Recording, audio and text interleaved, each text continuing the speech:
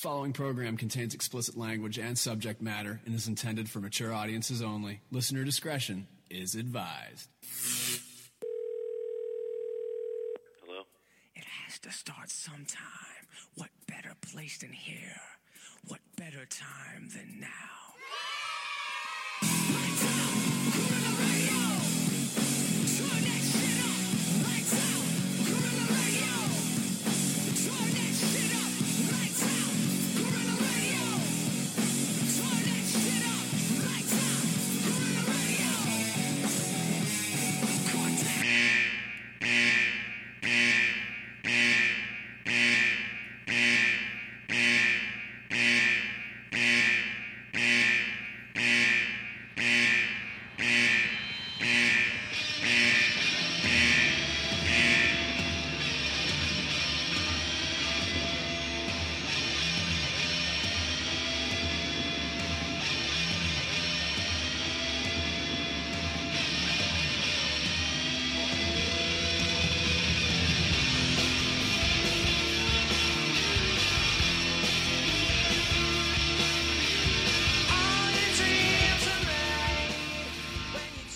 No, people, don't freak out. It's not a coronavirus scare. It's just a test warning system, just to check out how we're going. How is everyone? Welcome back to the Zero Fucks podcast, brought to you by Gorilla Radio. It's March 2020. Can you believe how fast the year's going? And actually, we're a week behind due to a few issues, not coronavirus, but virus related. In fact, it was a hard drive that crashed, and there was 6 podcasts that I'm trying to salvage and get sorted. So thanks to Pete the Cyber Monkey, my personal Cyber Monkey Pete, we've resolved the issue, and now I'll get on to this editing the 6 podcasts. I've got some really interesting ones coming up, not just this one, which is a chat with our American correspondent, but also on another podcast, which I'll sort of let some information out about a bit later. A really touching, heartwarming story. And I thought it was appropriate to launch that today, as we're recording this and tidying it up, is actually the International Women's Day. So I thought very appropriate. A couple of guests that are strong women making their mark in society. So, yeah, I thought that was important. So that's what I'm talking about podcast. It'll be out later. And later in the week, I've got Podcast Blast. Again, trying to launch this. Hard drives crashing. Kill them. Anyway. I'll also... I'll let you know, my name's K-Mac. I'm the host. And I'm joined by Cyber Monkey Pete, who has saved my ass, in other words, which has been fantastic. Also, the intern Randy, and hopefully Randy will get his 2 cents worth somewhere down the track. He loves letting people know. And Alexa joins us for the first time. So, you actually, for people that hear Alexa with an Australian accent, it'll be quite interesting. So anyway, that said, why don't we get this show happening? And we'll meet a guest. Meet our first guest. I think you really like her. She's funny. Okay, let's get going.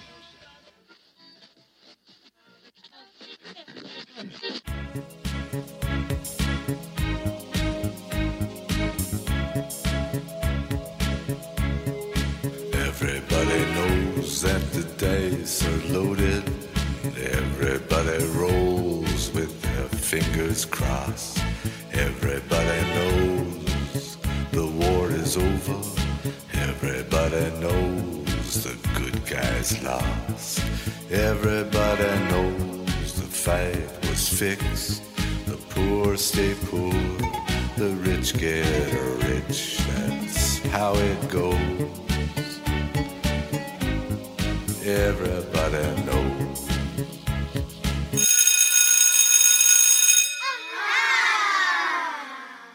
Aha, he's right. Now, before we introduce my first guest, American correspondent, her name's Mandy. I've actually going to cut up this interview because first time I lost it, I've cut it up and I lost that one, but I've got the original, and hopefully we're going to get a good, clean edit in it. So hopefully, but it's more about taking out the parts of me being boring and putting in more about her, and we're going to find out more about her. As I said, Alexa's on board now. Hopefully, Alexa, can you tell me about Arizona? Here's the Wikipedia article on Arizona. Arizona is a state in the southwestern region of the United States. It is also part of the western and the mountain states. It is the 6th largest and the 14th most populous of the 50 states. Its capital and largest city is Phoenix. Arizona shares the Four Corners region with Utah, Colorado, and New Mexico. Its other neighboring states are Nevada and California to the west and the Mexican states of Sonora and Baja California to the south and southwest. Would you like me to continue? No. Alexa, can you tell me a dad joke? What did the furniture salesman say to the robber? Please, take a seat. And that's the level that the comedy was going to be coming from Alexa today. Just point this one out. Alexa, thank you. No worries. And there's the Australian spin on it. Okay, let's get started.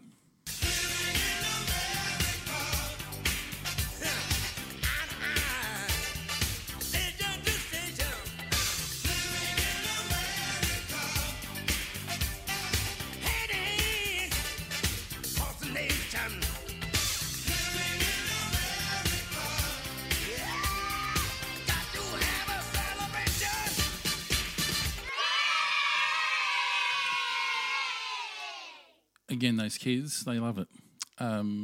This is, if you hadn't guessed it, it's going to be the introduction for Living in America. And then it's Mandy's key cue. And thanks to Alexa, you've now got a little bit of information about Phoenix, Arizona, from where she's from.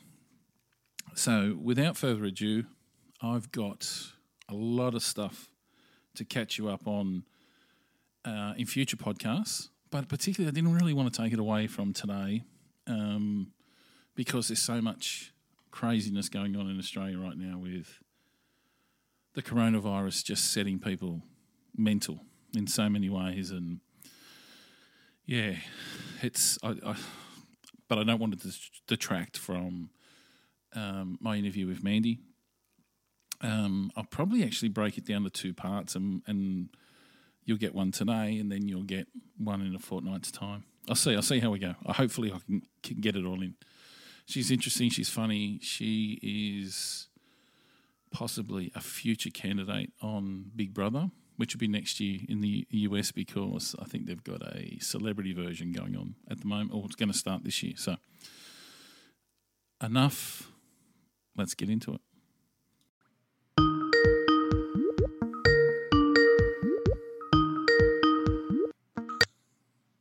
Well, hello. Hello.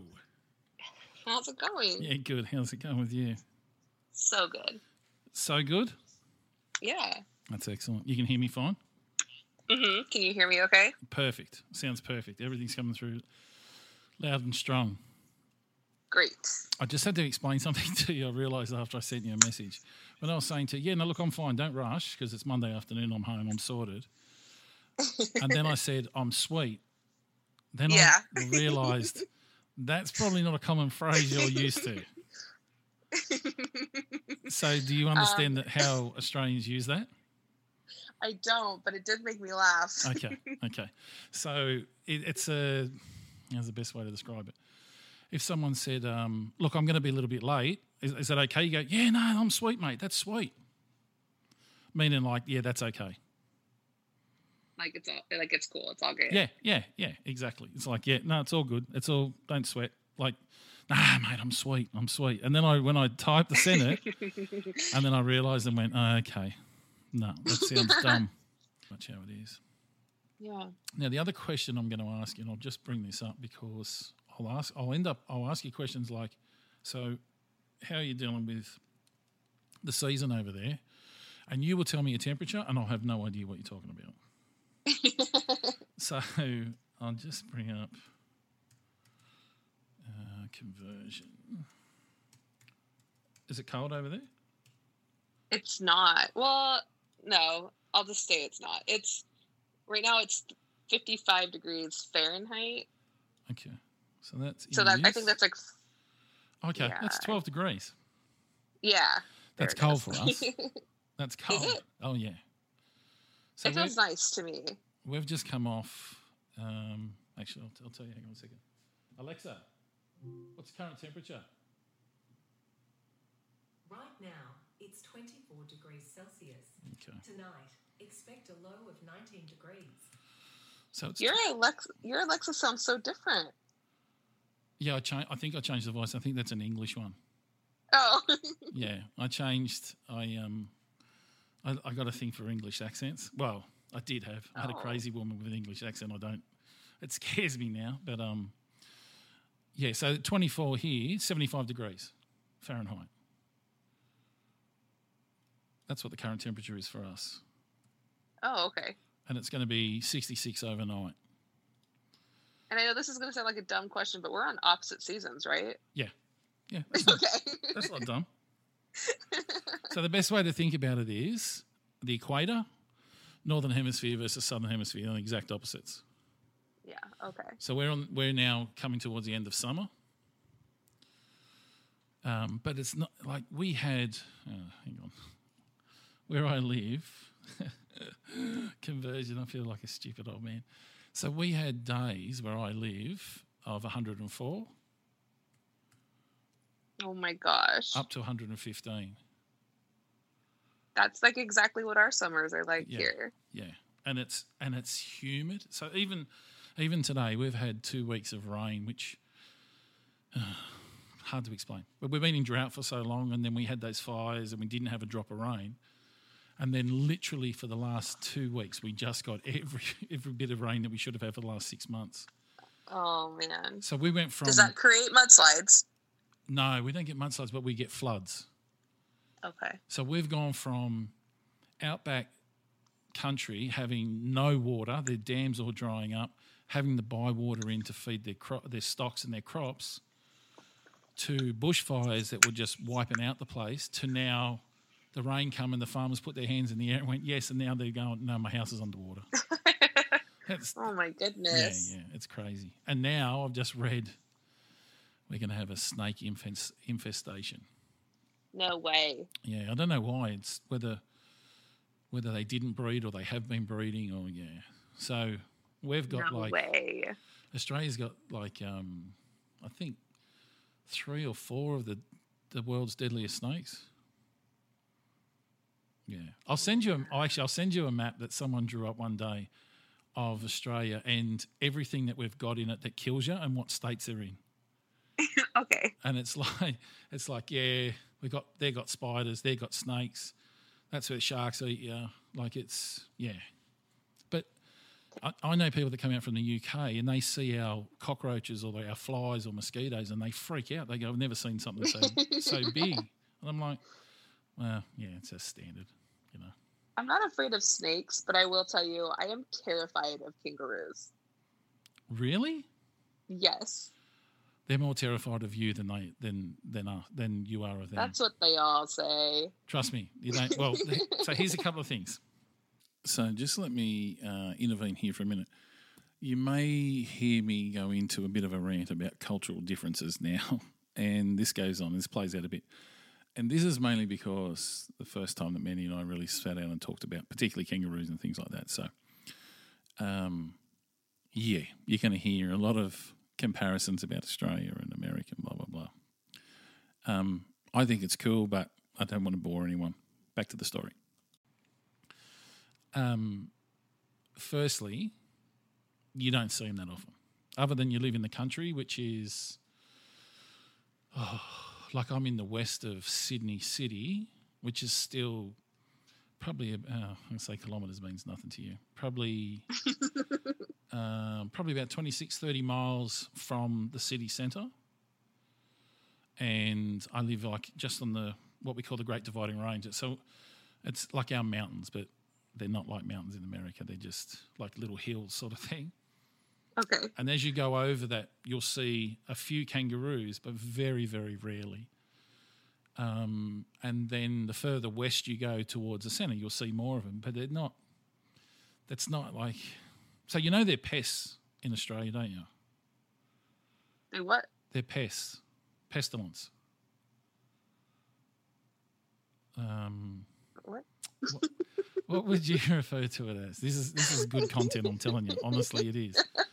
I'm so dumb. No, you're not at all. No, this is, and it's a. So, one of the bugbears I always have about the US versus, no, not the rest of the world, but across Australia is, when you grow up in Australia, it's almost like you're right that you can't wait to get a passport so you can go and visit other countries because we are so isolated. We're just sitting in the middle of the ocean. So when we get the passport, we want to go and travel and see stuff. When I see Americans and I travel, they compare everything to, oh, we've got this at home. Oh, this looks like this. Oh, this looks like that. I'll never forget watching The Amazing Race, and there was a couple on a train going through China and all these paddy fields, and he's like, hey, come and check this out. This looks like somewhere in America.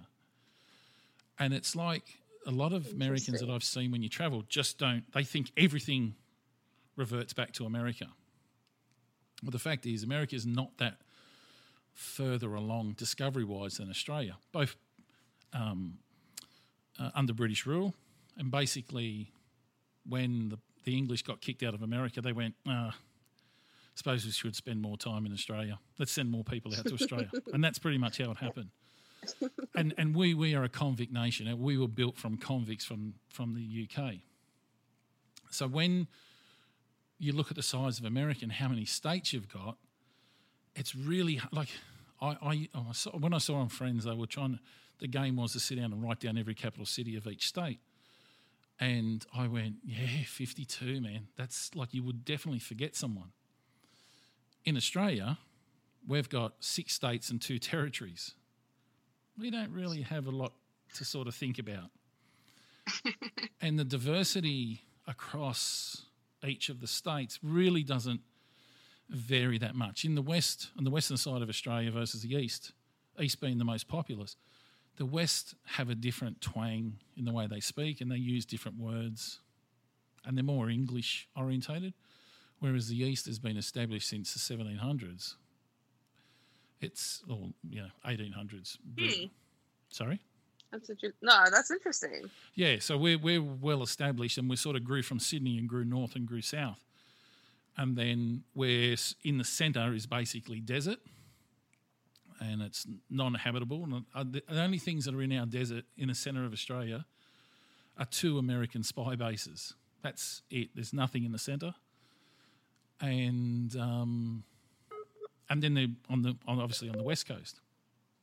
So when we travel, we go and see and we go, wow, this looks like it's China or this looks like it's the US. And the US has got so many different variations from state to state. And I love it. I love that you can go from one state to the next and it's just like it's trips, because it's just completely different.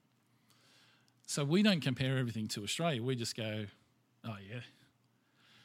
Oh, that's France. They're a bit crazy, the French. And, that's not bad. Or when we go to Canada and we go, oh, they're like the French in this part of Canada. Like it's... Whereas in Australia, we're just, that's us. So I always like hearing. So to come back to what a pest is something you try to kill. Cockroaches, raccoons. Would you say raccoons are pests? Possums? Sure, yeah. Yeah. Well, kangaroos are pests. Really? Yeah. And we farm them to eat them. What? Yeah. We must be the only country in the world that eats their coat of arms. Our coat of arms is a kangaroo and an ostrich. An ostrich. I would get killed for saying that. An emu, a kangaroo and an emu, and that's our coat of arms, and we eat both of them, farm them and eat them. Oh my goodness. Yeah, and the reason Does it taste good? Emu's not I mean, bad. it must if you eat it. Yeah, it's not like part of, like, it's not your day to day. Kangaroo, I use the phrase gamey. So when you eat normal steak, and it's got, if you go like a bit gamey, it's a bit of a stronger flavour. Yeah. It's not, I don't find it that, and if you overcook it, it becomes stringy. It's not that nice. Okay. But it's, yeah, all supermarkets sell it. It's not like a staple, and it's probably only been popular for the last 30 years, I'd say. But yeah, kangaroo, obviously Indigenous and Aborigines have been eating it for years.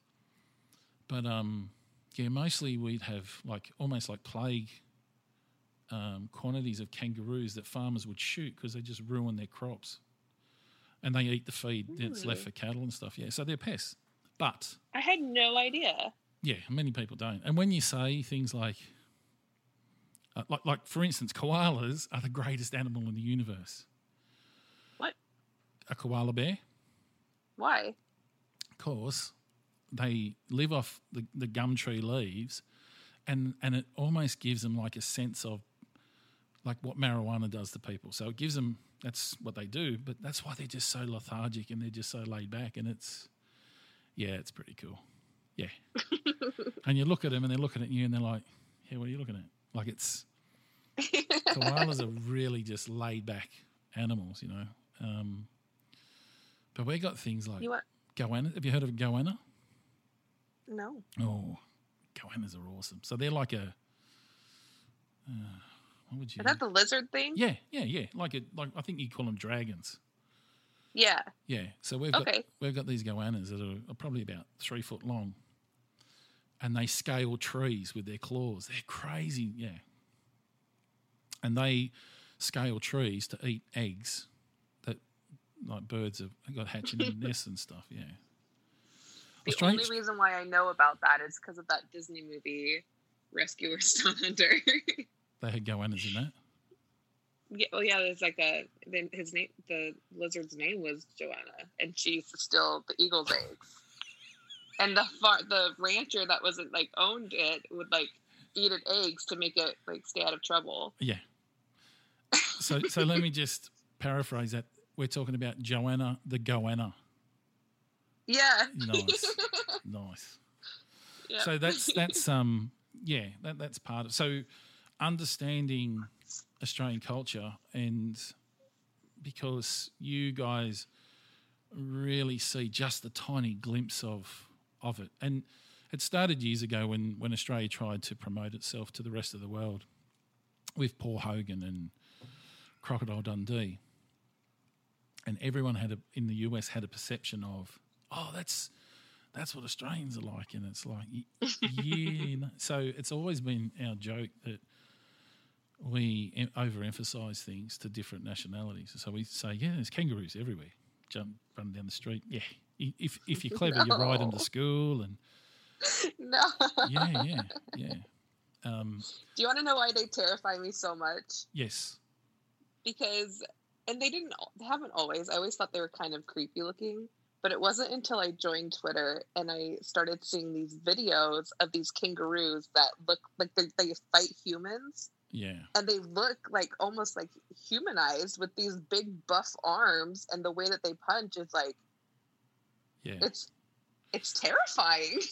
So there was a clip that went viral of a guy trying to fight a kangaroo because it was stirring up his dog. It was grabbing his dog, and that clip went viral because it was like he was trying to fight the kangaroo, and then right, they all jumped on the bandwagon. People and went, "You can't do that to kangaroos," and you know. The farmers of Australia went, yeah, I would have just shot it. Like, so it's that mentality of like the do-gooders, but they're not like that at all. And that situation would have been, that dog would have been yapping at the kangaroo and he just had enough. But what they do is they grab you with their paws, Ugh. and then their paws aren't very muscular at all. They're just like a skinny little arm. Ah! But when they grab you, what they do is they then lean back on their tail, right? And their tail supports them, and they kick out at you with their Ugh. legs. You are creeping me out. So And their bad right now. legs are so powerful because that's what keeps them leaping along. Like seeing a kangaroo in full flight is just an amazing looking animal. They're freaky. Like there's no two ways about it because there's nothing else. Oh, well, there's a wallaby, which a wallaby's like a smaller kangaroo. You ever heard of a wallaby? Yeah. Yeah. So that's it's a different version of a kangaroo. It's just smaller.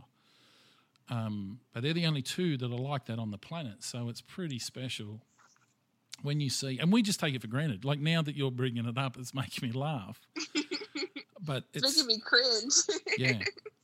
So that's a kangaroo, and the emu, which is like our version of an ostrich, right? And they Right. make this really crazy noise, and because they've got wings, but they can't fly, but they can run Right. fast. And I Yes. remember as a kid, my mum took me to. It's stupid when I think about it now. When I was a kid, my mum took me to some wildlife park, and they had emus, and she's like, "Come over," and this emu's come over. We were holding ice creams, and this emu just came charging over, and my mum's like, "Run, run!" But we're running down alongside of the fence. All we had to do was take 5 steps back, and it can't get to us. But we're running alongside the fence, and this thing's chasing us, and my mum's having a heart attack and screaming, "Run, run!" And I just remember freaking out. But the emu just wanted to eat the ice cream. That was it. There was no big deal. They don't attack you. But yeah, so here's the spin on the Australian coat of arms, which is a kangaroo and an emu on a shield, like holding a shield in between them. They're not holding it, like they're either side of the shield. They were both chosen because both animals cannot walk backwards. In other words, Wait, what? yeah, so both animals, kangaroos and emus, can't walk backwards. Okay, I'm just going to intervene once again. It seems like I'm trying to give Mandy a lesson on Australian culture and history. It's not the case. It's just how we flow about things. So the Australians are listening to it. If I'm boring you, I do apologise. Mandy's far more interesting than what I am. But, yeah, this is just a natural flow of conversation. As I said, I don't normally edit this, but I just wanted to point out, as I'm listening back, thinking, shut up, you dick. But, yeah, get back to it. Well, why would they be chosen for that reason? Because It Australians never seems like take... a silly reason. No, because Australians never take a backward step. How do you like them apples? I don't get it. So we're always moving Am I forward. dense? No. We're always Oh. moving forward. We'll never take a backward step. So taking a backward step from a fight or from an argument or from war or sport or whatever it is, we'll never take a backward step. You've not heard that terminology, obviously. I hadn't, but I like it. I dig it. Yeah. I can support that. Yeah, and that's the... So when you look at the scale of... Actually, here's a question for you. This will test your knowledge now. Oh, great. You ready for this one? Yeah. When was the War of Independence in America? I love putting you on the spot. I think it was like the late 70s, 1770s and 1780s. Are you talking about the Revolutionary War? Yeah. When they kicked out. Okay. Yeah, you're right on the money. Yeah. So you do know. You weren't backing yourself there. So the War of Independence between the Kingdom of Great Britain went from 1775 to 1783. Oh, I'm so good. Yeah. So to give you a perspective of how established America was in standing up and cutting their ties with the UK, Australia was discovered in 1770, and the first fleet, which was the very first fleet of ships, I think there was like 26 ships that all followed each other out from the UK, landed in Australia in 1788. So the English were basically established in America and Americans were pushing back and saying, we don't want these guys. And by the time the English got kicked out, they went, yeah, all right, let's go and set up over there. And the history of it, 1788, the first fleet came. And while that, because it was like might have been something like a 6-month journey or something to get to Australia via ship.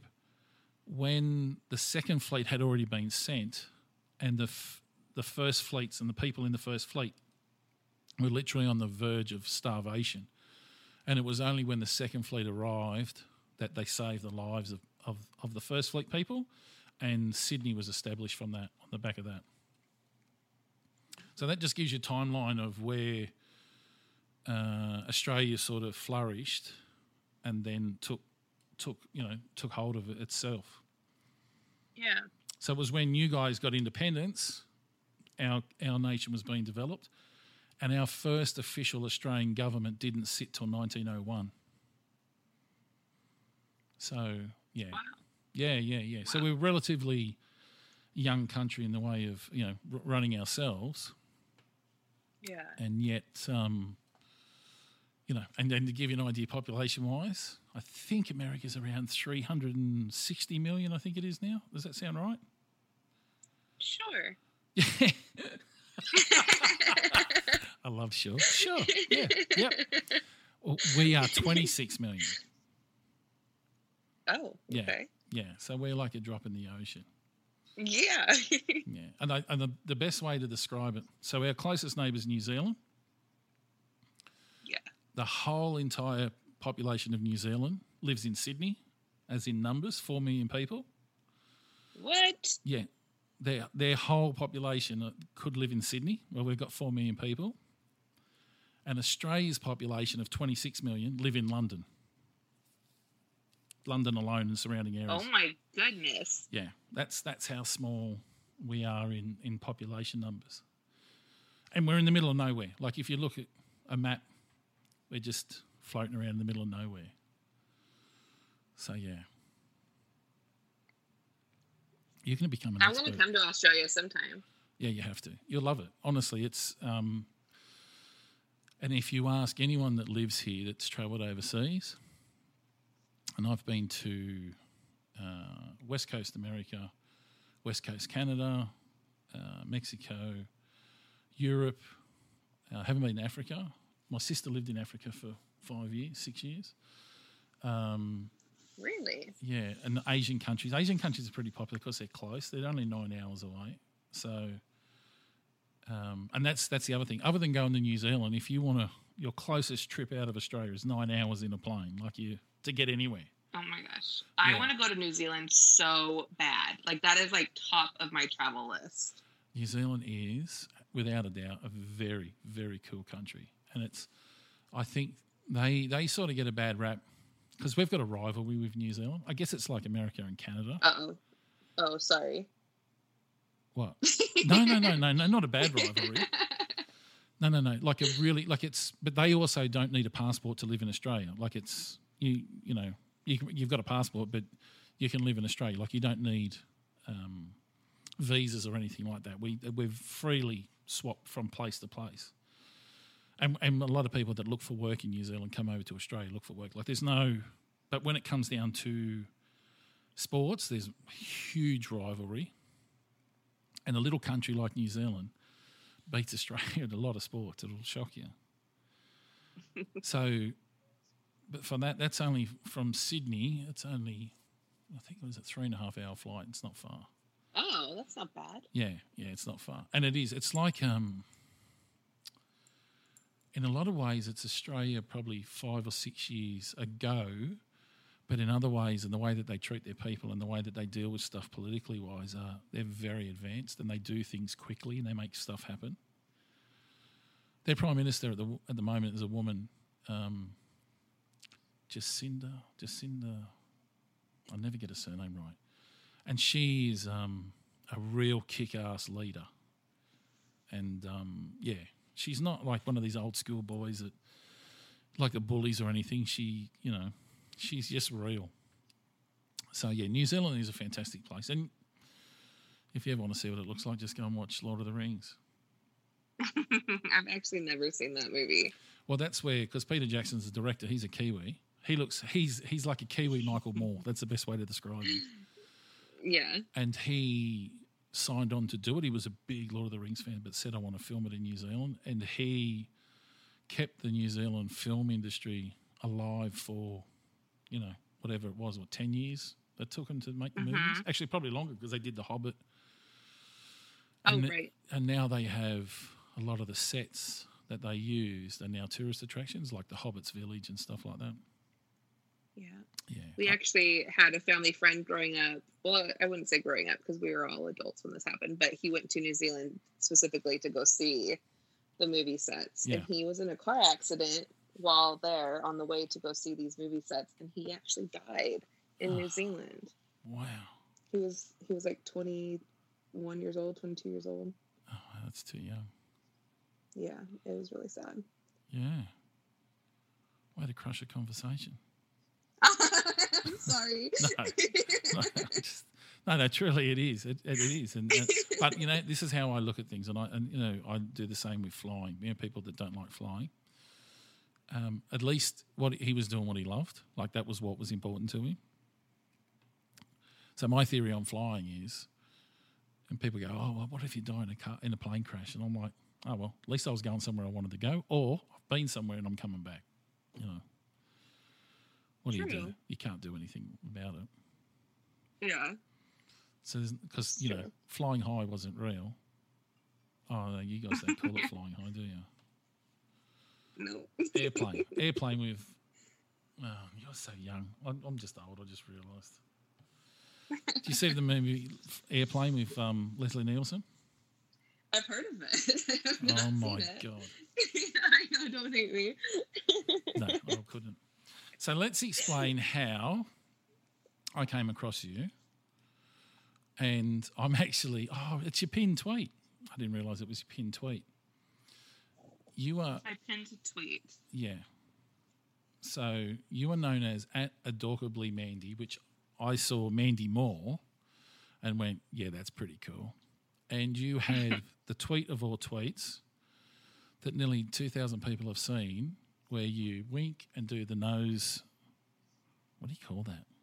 Nose twitch? A nose twitch. We call like it a twitch? crinkle. Crinkle. A Crinkle. scrunch. It is a crinkle.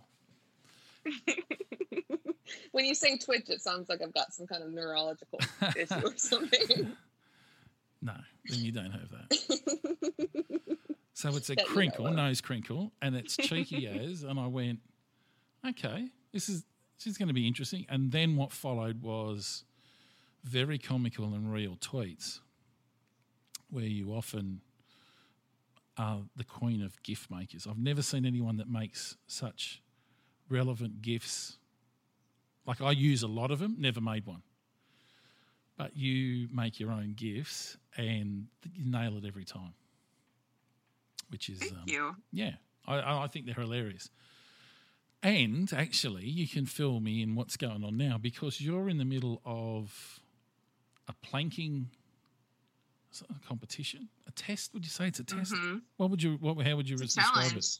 Challenge. A Yeah, challenge. it's a planking challenge. Yeah. And associated with that, you've also with a is it a number about depression or mental health? Oh, so 22 for 22 Yeah. is suicide prevention for veterans. Okay, I didn't know that's what it was. So I actually, they're at work at my real job, not my Twitter. We have inclusion groups, and there is a Veterans Alliance, where it's just supposed to be like, supportive of both active and retired military. And so that's where I actually had heard about it first. Yep. But it's like, and then if you look at it online, there's actually a ton of different groups that support the 22 for 22. And it's supposed to be push-ups because it's, military and push-ups, but I can't even do one push-up. So I just took it upon myself to make it a 22-second plank instead. That's all right. That works. But it's just supposed to promote like awareness for veteran suicide prevention. Yeah, okay. Which I can imagine is extremely high. And particularly the fact that, like if we go back to, well, when it comes to veterans, there's American bases all over the world. It's not just in the Middle East.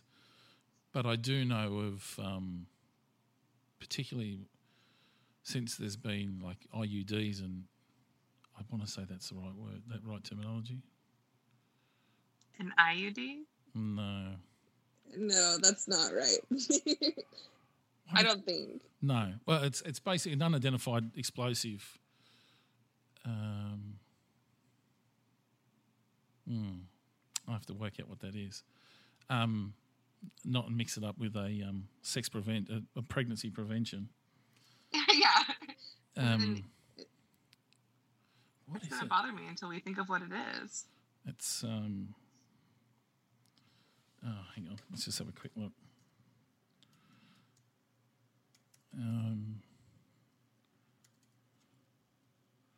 A UID. Okay. Which is You were basically close.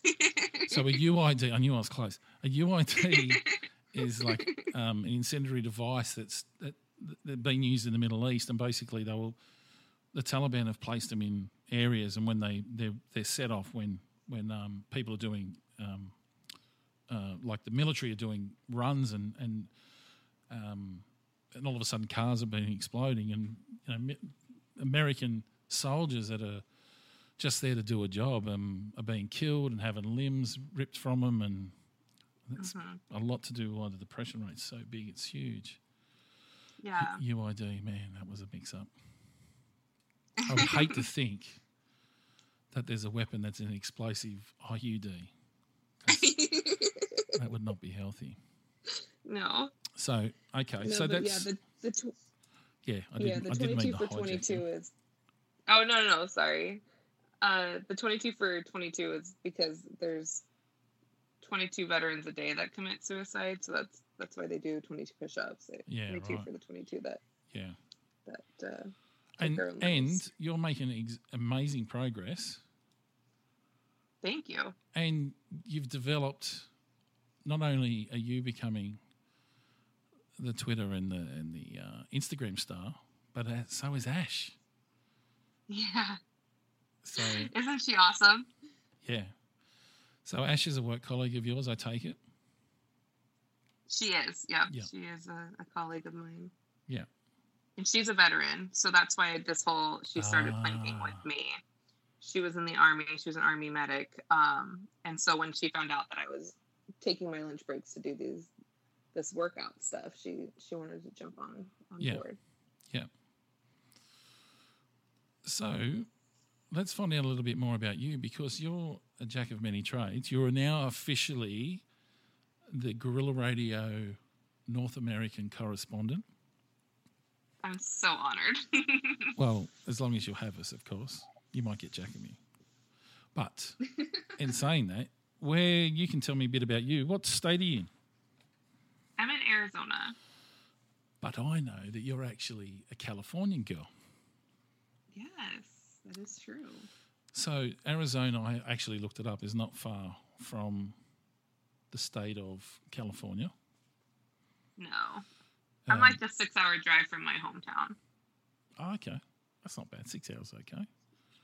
Yeah. Is that considered, actually, I'll ask you a question. Is that considered like a huge run, like a huge drive, or it's like, oh, that's not too bad? No, that's not bad at all. I mean, I go and visit, on the weekend and make it back in time for work on Monday. So Yeah. it's not bad at all. Yeah. Yeah, I've got, my parents don't live in Sydney anymore. My mother lives 6 hours south and my father lives 9 hours north. So the 9 hours I catch a plane, I won't drive there, but for the 6 hours I'll drive. Yeah. And I basically aim at Friday night and then hem back Sunday night, and it's 6 hours. It's not too bad. Yeah. Okay. So just out of interest, what's the capital of Arizona? Phoenix. Phoenix, of course it is. Okay. And is Phoenix a good place? Is Arizona a like hip and happening place? I think it's growing, that's for sure.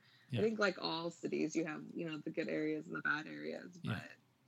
but I'm enjoying Arizona. There's a lot of outdoor activity here, and it doesn't beat the beach, but I'm one of those people that I care more about the people I'm with than the location I'm at, which is what brought me to Arizona, is to be around family. So Yeah, because you've got, and then we can talk about that. You've got a big family. I do. I have a massive family. Yeah. So in your personal family, your mum and dad, how many siblings you've got? I have an older brother and 3 little sisters. Okay. So 5 kids. Here's the good part. How many siblings does your father have? My dad is 1 of 7. And your mum is? 1 of 11. Nah. I'm just going to put that down to there was TV bands on their parents when they grew up. And Yes. so of that, 11 kids, I just can't get my head around 11. Actually, I say that, my dad's one of 8. So, and my mum's an only child, so it never balances out. But so of that 11 and of that 7, they've obviously produced and got big family. Are the most of them living in Arizona now? Yeah, most of us are. I have 2 aunts still in California. Yeah. And then I have 1 aunt in Washington and 1 in Utah, but the rest are all here in Arizona. Yeah, okay. And Utah's not far either from Arizona, is it? Well, they're in northern. She's in northern okay. Utah, so it's like a 14-hour drive to her. Yeah, okay. Might as well fly. Yeah, it's a plane trip. Okay. But we're all super close. So like normally when I hear about big families, like other people that I've met that say that they have a big family too, extended family, they say that they're not like super close with them. Like, oh, I see them maybe every other year, tops. And I'm like, no, I grew up with my family. Like we all lived in the same neighborhood and I went to school with my cousins. And so we're like a really close, tight-knit family. Yeah. Actually, that'd be pretty Which is cool. awesome. It would Yeah. be. Wouldn't be such a thing as fights or arguments. It'd be like, I'm covered. I've got siblings and relatives in every grade. Absolutely. It was built-in friendships. Yeah. Now, I'm just looking. I think the only thing we ever fought about was like who got to pretend to be the Pink Power Ranger growing up. Is that right? Did you win out? No, I always had to be the yellow. So where are you in the pecking order of cousins? Are you mid-range at the top? Yeah. Where are you? Yeah, I'm in the middle. Okay. I'm in the middle. Yeah. So it's like you cop a bit of flack from the older ones, but then you get to put it onto the younger ones. Yeah, I think my oldest cousin is getting close to 40, I think, this year. Maybe turns 40 this year. Yep. And then my youngest cousin is 5. Yeah, okay. That's awesome. Yeah. And how old's your youngest sister? My youngest sister is 28. Yep. I'm 34. See, I actually, when you said 28, I was waiting for you to say like 18. Okay. Well, you don't look your age. I'm going to tell you that for a fact. And that's not me blowing smoke up my ass. And I would never have asked you age. I was just getting a gauge of how young. Okay. I would never think. I get that a lot. Yeah. You don't look your age. I don't act it either. Oh, well, I'm a man. No, we never act our age, so don't worry about that. I'm just kidding. So, and actually, I've just looking at your Instagram too. You didn't post the pictures. You know that night you went out with your mum with the lanterns? Oh, with a coworker of mine to the lanterns. Yeah. Yeah. I thought that was your mum. No, yeah, that's a coworker of mine. Okay. That is one of the most beautiful things I've ever seen. They putting in the air. Like those photos were amazing. It's breathtaking to experience that. Yeah. That's the second year that I've gone, and it like I know that is like a cliche saying, like having something being breathtaking, but like I have no other way of describing it when all of those lanterns go up in the air and everything else around you is just dark except for these lanterns. Big, small, like the depth is different. It takes up your whole peripheral vision. It is breathtaking. Yeah, the photos and the video was just, it was awesome. You should put those up on your Instagram, seriously. That was like art in the air, because it was almost like when you get a clear night and you see all the stars. It was like that, but it was the lanterns going into the air. It was pretty awesome. It's like that Disney movie Tangled, but I really feel like that's the closest thing I can describe it to people that haven't been, but it really doesn't even do it justice, because when you're these lanterns are big. I mean, they're like 2 or 3 feet long. Yeah, okay. And so you've got these going up all around you. I mean, there's hundreds of people at this festival. And so you've got these huge lanterns, and some are close to you, some are far away, and they just, it's breathtaking. It's gorgeous. I will go every year. Yeah. Yeah, it looked amazing. Honestly, it looked amazing. I was just gonna say, people check out your Instagram, but it's not on there. Oh well. Okay, I'll post it right now. Yeah, because it honestly, it was like, it's like living art. You know, when you see something that happens and you can only capture it for that period of time. And it was like when you were doing the spin and filming, I was like, how amazing does that look? Yeah, it's pretty cool. Yeah. Okay, so I'll post that tonight. Oh, please do. That's awesome. And I'll tell everyone to go and check it out. And to add you, because you're building on your Instagram. Yeah. I'm late to Instagram. I'm years behind. So am I. And it's okay. Yeah. Okay, so big family, California born. We're now in Arizona. I almost said Nevada for some reason. In Arizona, do you support? Do you have a favorite baseball team or football team now that you're in Arizona?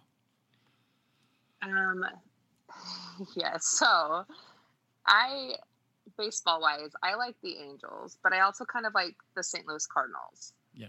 And I don't really know why. I don't have an explanation other than that I used to live in Missouri for 3 years while my ex was going to school, and we used to go to Cardinals games, so it kind of just grew on me. But, okay. There's a connection there. Yeah, I'm not really, I feel bad saying this, I'm not even that big into Arizona sports. My football team is actually the Colts. Oh, Indianapolis. Which is totally random as well. And the only reason oh my gosh, this is such a silly story. Okay, I'm going to tell you this story. Give it to me.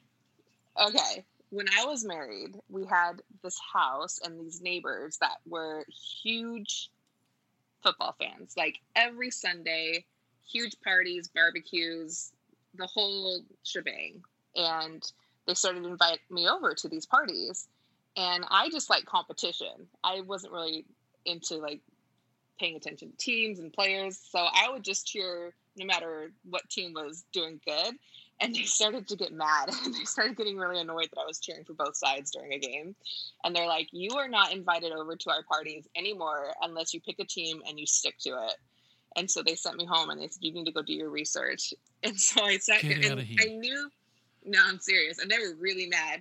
And they told me, they said, you have to do research. You can't just pick the team that has the cutest quarterback. So I went home and I was pulling up the NFL, page and was looking at different teams. And I saw the Colts, and it's a horseshoe little, logo. Yep. And I'm like, oh, that's kind of cute. It's, good luck. It's cute, right? So I click on their team. Yeah. So I click on their team, and I see that their quarterback was Andrew Luck. And I said, get out. You cannot be serious. The quarterback's last name is Luck. Their logo is a horseshoe. Like, that is a power team right there. And so I picked it. That was it. That was my team. That's a good story. That's not a bad story. It's like such like I don't know. It's a girl story. You know what I mean? Like I didn't have any good stats to go by. I just was like, are you kidding me? Andrew Luck on the Colts. That's it. I'm sold. Yeah. What do they call it? Like it's meant to be. It's one of those things. And that's what I thought. Yeah. I can't believe they sent you home because you were You didn't have a team. That's crazy. So But they appreciated that I picked a team. They started buying me a Colts gear. I got a mug and a keychain and sunglasses. They supported me fully in my Colts decision. Yeah, that's pretty cool. The so I'm actually and I'll give you, I'm an NFL fan. Have been, Are you? Yeah, since I was a kid. I I follow the Miami Dolphins. Okay. And purely 100% for no other reason than Dan Marino. And Yeah. when I was a kid, he was the coolest cat, and it was on the back of what? Oh, my son's ringing me. Hang on 1 second. I'll get rid of that.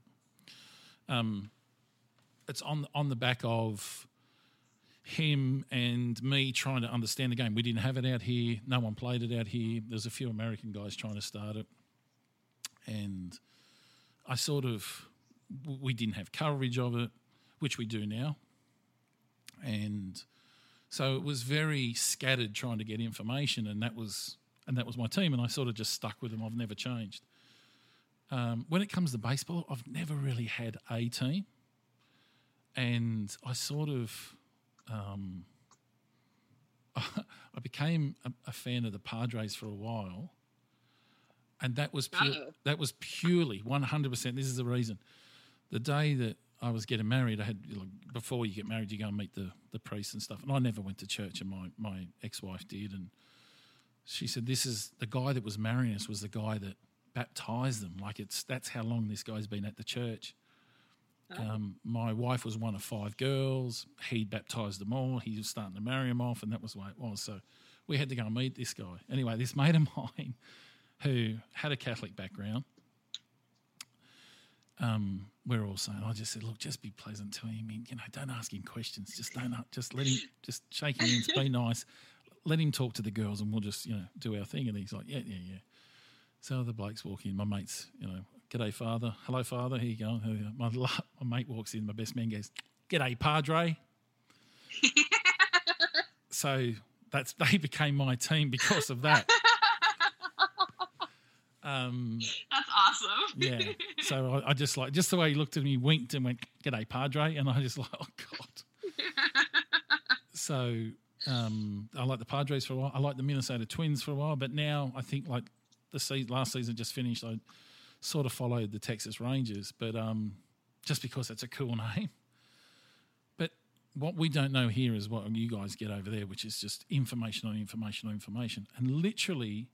Before the season starts, I got an email from a guy in the US and went, "Hey, good luck with the football season. You're a Dolphins fan. You're not going to go anywhere." I went, and I think we won 4 games for the year. And it was all against the lesser side. So it's it hasn't been a good year. But what I did love was the Kansas City Chiefs getting up and. The quarterback, I watched all the final series with him. Patrick Mahomes, he just blew me away because I've got a son his age, and his coolness, he never lost it. He always just pulled it out of the fire. Whereas I thought San Francisco were good, but they were too structural. Like you could read what they were doing, whereas. Yeah, it was actually a really good. We call it a final series. You call it final series? The Super Bowl. Yeah, but all the lead up games, like after the regular season's finished. Oh. I don't know actually. Yeah, so we would call it the finals series where you. That's probably right. Yeah, every game I watched was amazing. Like it was, yeah. But, he would never have to work again in his life. Yeah. The money's just crazy. Okay. So you're still a Colts fan? Mm-hmm. Yeah. You stick with them? Yeah, I got a little sad when Andrew, announced his retirement. I even texted my neighbor. I mean, I haven't been their neighbor for 3 or 4 years now, and I even texted her. I was like, "Are you kidding me?" Yeah. Yes, but I have remained true to being a Colts fan. Okay. And is baseball just a standard thing where everyone is a baseball fan? I think it's probably the most common, but surprisingly, I feel like in the past year or two, I have met more people who hate baseball than I ever thought existed. Yeah, okay. Interesting. So, Just like yeah. got sick. I mean, they play so many games in a season. And it's slow. Yeah. It's not a quick pace game like soccer or football where there's a lot of, or basketball where you're running across the court. It's a lot of standing around waiting for a ball to be hit or hit far or, Yeah. So it's definitely more of like a slow leisure sport like golf even, but. It's on my to-do list to go to a game in the US. I've never been to a baseball game in the US. I love going to baseball games. Yeah. I used to go out here. We've got well, actually, it's really dropped off. We've got a national competition, but it's really dropped off in finding its audience, and particularly in Australia because we have such a small population, and you've got to get these people into get the guys into sport. So in the summertime, cricket's the biggest. You ever seen cricket? Isn't it pretty similar to baseball? Oh, if you think baseball's slow, you would want to watch cricket. So the original game of cricket was called Test match cricket, which is still today my favourite of all time because it's very strategic. Wait till I tell you this part. It's played over 5 days. What? There's a Test match that's played over 5 days. And there's 3 sessions a day. So you've got the morning session, then you have a lunch break, then you've got the after, which are 2 hours, 2-hour sessions. Then you have an afternoon session, and then you have you have lunch after lunch, and then you have a tea break, and then you have an afternoon session. And that goes on for 4 or 5 days. Oh my God. It's funny when you say baseball's slow, but yeah. Yeah, I'll have to send you what cricket looks like. But it's funny because our cricketers take to baseball really well. But it's a different game. The Test match cricket is like a strategic game where you can bat and all day as long as you don't get out, sort of thing. Whereas in baseball, you get out, next minute you field and then you go through the list and you're back playing again. So. Yeah, it's a different spin. I'll have to educate you on cricket. Yeah, wait till you see it. You'll be like, what? So, family size we've covered. I have to come back to why adorkably, Mandy. Do you think you're a dork? Yeah, 1,000%. Really? Absolutely. Oh, yeah, for sure. I mean, you've seen some of the videos and silly things that I post. I'm definitely not a cool chick. The self-deprecating humor and the just zero shame when it comes to being silly. So let's come back to your school experience. How was school for you? You went to school in California? I did, yeah. No. So the other thing Australians struggle to get their head around is that you guys never had a uniform at school at all, did you? Some schools do. Usually not the public schools. Usually the private schools or the charter schools. Yeah. Okay. So all schools in Australia have uniforms. Oh. All schools. And it's the private schools that become like very particular and still wear blazers, and some of them have got hats. Really? And, oh, yeah. The private schools. But even in the state schools, all state schools wear uniforms. So that's a big thing. So you're is that a big thing when you're growing up, particularly when you become a teenager, when you pick out an outfit to go to school? Like, is that a cool thing, or it just becomes a day-to-day, yeah, I'm just used to it? Oh, it's definitely just a day-to-day used to it. Yeah. Okay. Unless, I'm sure that there's like girls that care more about fashion that actually plan out their outfits and have, everything strategic down to the jewelry. I just was never one of them. Yeah. So I think of the movies that stick out for me that really describe that is Clueless. Yeah. and Mean Girls. Yes. That sort of sums up. I sort of look and go, yeah. See, we're a school. The boys we had to wear the same thing, so it didn't really matter. And the girls, how they showed their rebellious side was they would take up the hem on their skirt to be as short as possible. that was how they rebelled. That was the thing. Okay, so school was good for you. Obviously, you went to school with your cousins and your brother and family, your sisters. I did. I only went to public school for a year and a half in high school. Yep. And then I switched to an alternative school. I wasn't. So an alternative school. So a normal public school, you go to school from like 8 a.m. to 3 p.m., right? You get a lunch break. Yep. And it's Monday through Friday. And this alternative school that I went to school on Thursday mornings from 9 to 10. And then I would go home with books and packets to do. And I would return the next Thursday and test out of that subject that I went home to study on. Get out of town. That's true awesome. story. Yeah. And so literally, so 9 to 10 on a Thursday, which would mean here's your new work plus what you've tested for the week. Mm-hmm. And then you wouldn't have to go back till the next Thursday. Right. So I'd just go home and work on my packet. So it was absolutely unusual. It was not something that was common. I did it because, and this is going into another story that may or may not be interesting. So I'll let you decide. But I did it because this family that I was babysitting for, like every preteen and teenager has a side babysitting business, or whatever. Yeah. Their 6-year-old son was diagnosed with leukemia, and his mom was not doing well. Her mental health took a huge hit at the thought of losing her son. And so I talked my parents into letting me switch to this alternative school so that I could be a live-in nanny for them and help take care of the 2 other kids that didn't have the leukemia, so that the parents could be at the hospital with the sick one and,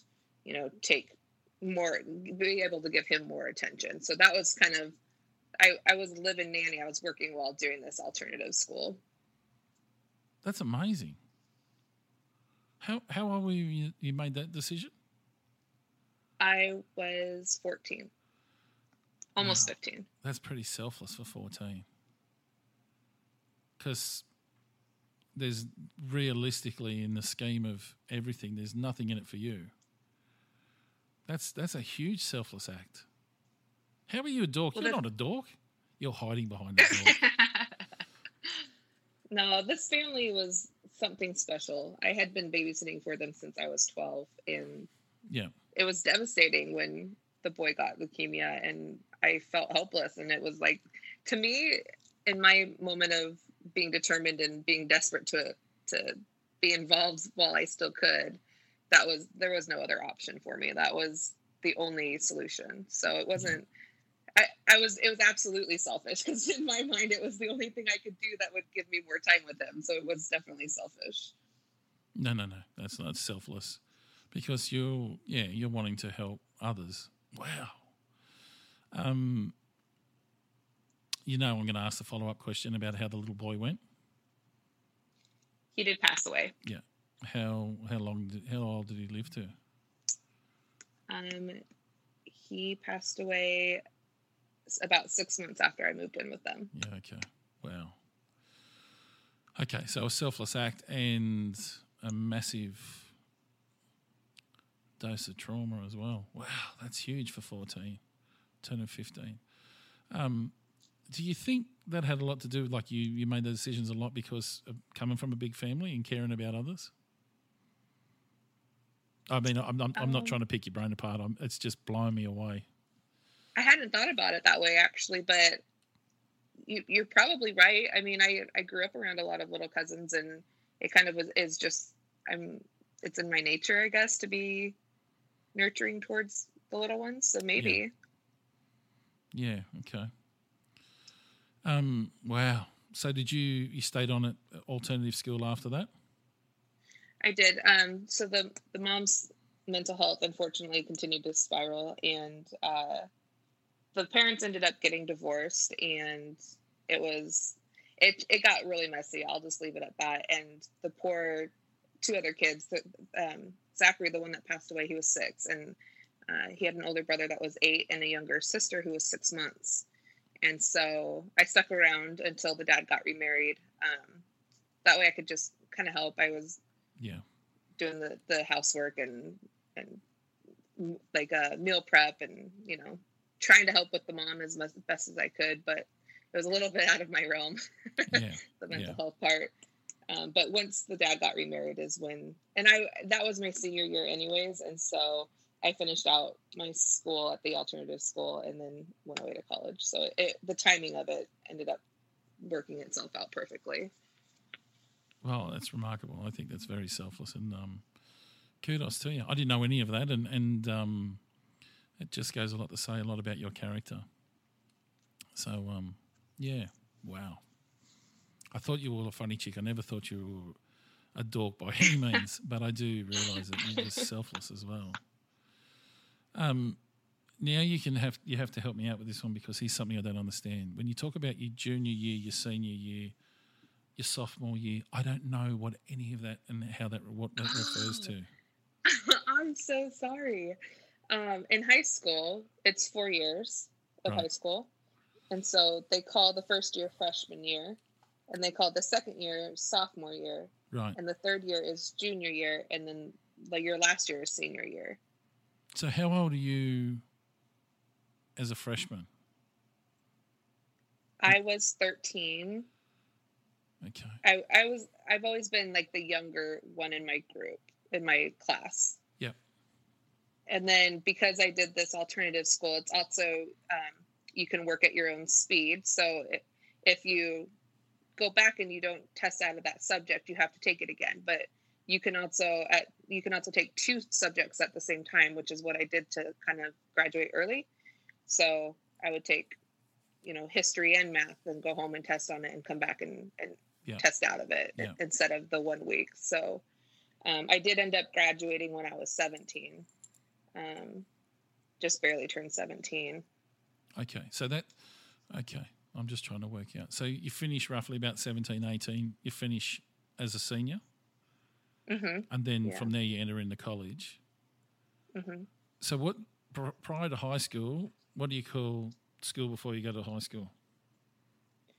We have junior high, which is 8th grade and 7th grade. Ah, okay. And there we are. Okay.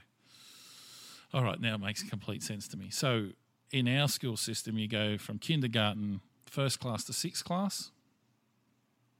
Then you go to high school, which is year 7, 8, 9, 10, 11 and 12. Oh. Yeah, that's high school for us. So, well, you're talking junior high. Is that it's not on the same campus as high school? No. Mm-mm. No, okay. So we go into high school now, 11 turning 12 or 12 is year 7, and then 8, 9, 10. And we used to have a certificate you could get out and finish school in year 10 when you're 16. That was called a school certificate. And then you went on to do 11 and 12 and you got your higher school certificate. And then you apply for university after that. They've taken out the year 10 one, and you have to go on to get your what they call the HSC, which is a high school certificate. And basically you sit for a test in year 12, which is the equivalent of the SATs. Okay. And then you then get scaled in and you apply for all the universities and the courses you want to do. And the higher the mark you get, the more choices you get. That's roughly how it works. Interesting. Yeah. So say, for instance, if you wanted to study medicine, depending on the marks that come in that year, which is always in the top 10 percentile, so between 90 and 100%, it may be 92 upwards, or it might be 96 upwards, depending on the scores that came in to do medicine. And then each of the universities will then have their own system where they'll say, we're only going to take the top 2 percentile, and then you have to apply for a lesser university. That's generally how it works, yeah. And it should be more flexible. It's not, because each state has a different schooling system. Primarily when you apply for university, you go to your local or one within a couple of hours. Like, you don't ever, like in America, you take off and go on the other side of the country, which I think is an awesome idea. We don't generally have that in Australia. It varies from state to state, but because the schooling curriculum is different in each state, then it's hard to measure up with different universities as well. Gotcha. Yeah, so, and it's very rare that you would live on campus. Really? Yeah, I think those days are sort of few and far between. There's different, so even understanding what you guys call college is, we call university, and the college might be on the campus of the university, and that's where you live. So, but they're very few and far between. There's not a lot of live on. You might live in the same area. So if you go out west and you go out to a town that's, say, 3 hours away, you'll catch up with people that live there, and then you'll find a part-time job and you'll rent a place where all the students rent a place together. But it's not necessarily on campus. Yeah. Okay. It's a Do different. you guys have a junior college? Do you guys have like a 2-year college? Each of the universities now have like an entry college, and it's if you didn't get the marks to do the course that you want to do straight from university, you'll go to that college and you'll spend 12 months doing a course to cover like preparation for university, and then you get to apply the next year, that sort of thing. So if you don't get the marks that you want to do a certain course, you go to that college, you do it for 12 months, and that sort of gives you more leeway to get into it the following year. Okay. So, Our junior colleges out here are like completely different schools, different educational institutions than the 4-year universities. So what do you get from a 2-year course at a junior college? You can get like a specialized like certification or an associate's degree instead of a bachelor's degree. So oftentimes people will go to junior college or it's called community college as well. Same thing, but you can go and get like your automobile mechanic certificate or a cosmetology certificate, or like a general education associate's, like something along those lines. And it does usually transfer to a 4-year university, but a lot of times people just go to the community college instead of going for the big bachelor's. Yeah. So we have, and it used to be popular, obviously, with Year 10 particularly, but we have a thing called TAFE, TAFE, which stands for Technical and Further Education. And those are the education colleges, I guess you'd call them, in a sense, where tradespeople go to. So your mechanics, your plumbers, your electricians, your general day-to-day trades, you enter into that. So what would happen would be you would get an apprenticeship as either a mechanic or a plumber or electrician, whatever it is. A company would take you on, and then you would work for them, say 4 days a week, and you'd go to college or TAFE 1 day a week. And you have to go to TAFE for 3 years, and then the following year you do another course which covers off business, and then you become a tradesperson, and you can then start up your own business, that sort of thing. So you're indentured as an apprentice for 3 years under the guidance of a company that you work for. Yeah. Okay. And chefs, for instance, is a popular one. So you become a chef. Chef used to be 3 years. I think now you can do it in 2. And there's a friend of mine who's she's a chef teacher at TAFE, and she teaches what they call commercial cookery. And that's now a 2-year degree. It's a certificate. Yeah, certificate.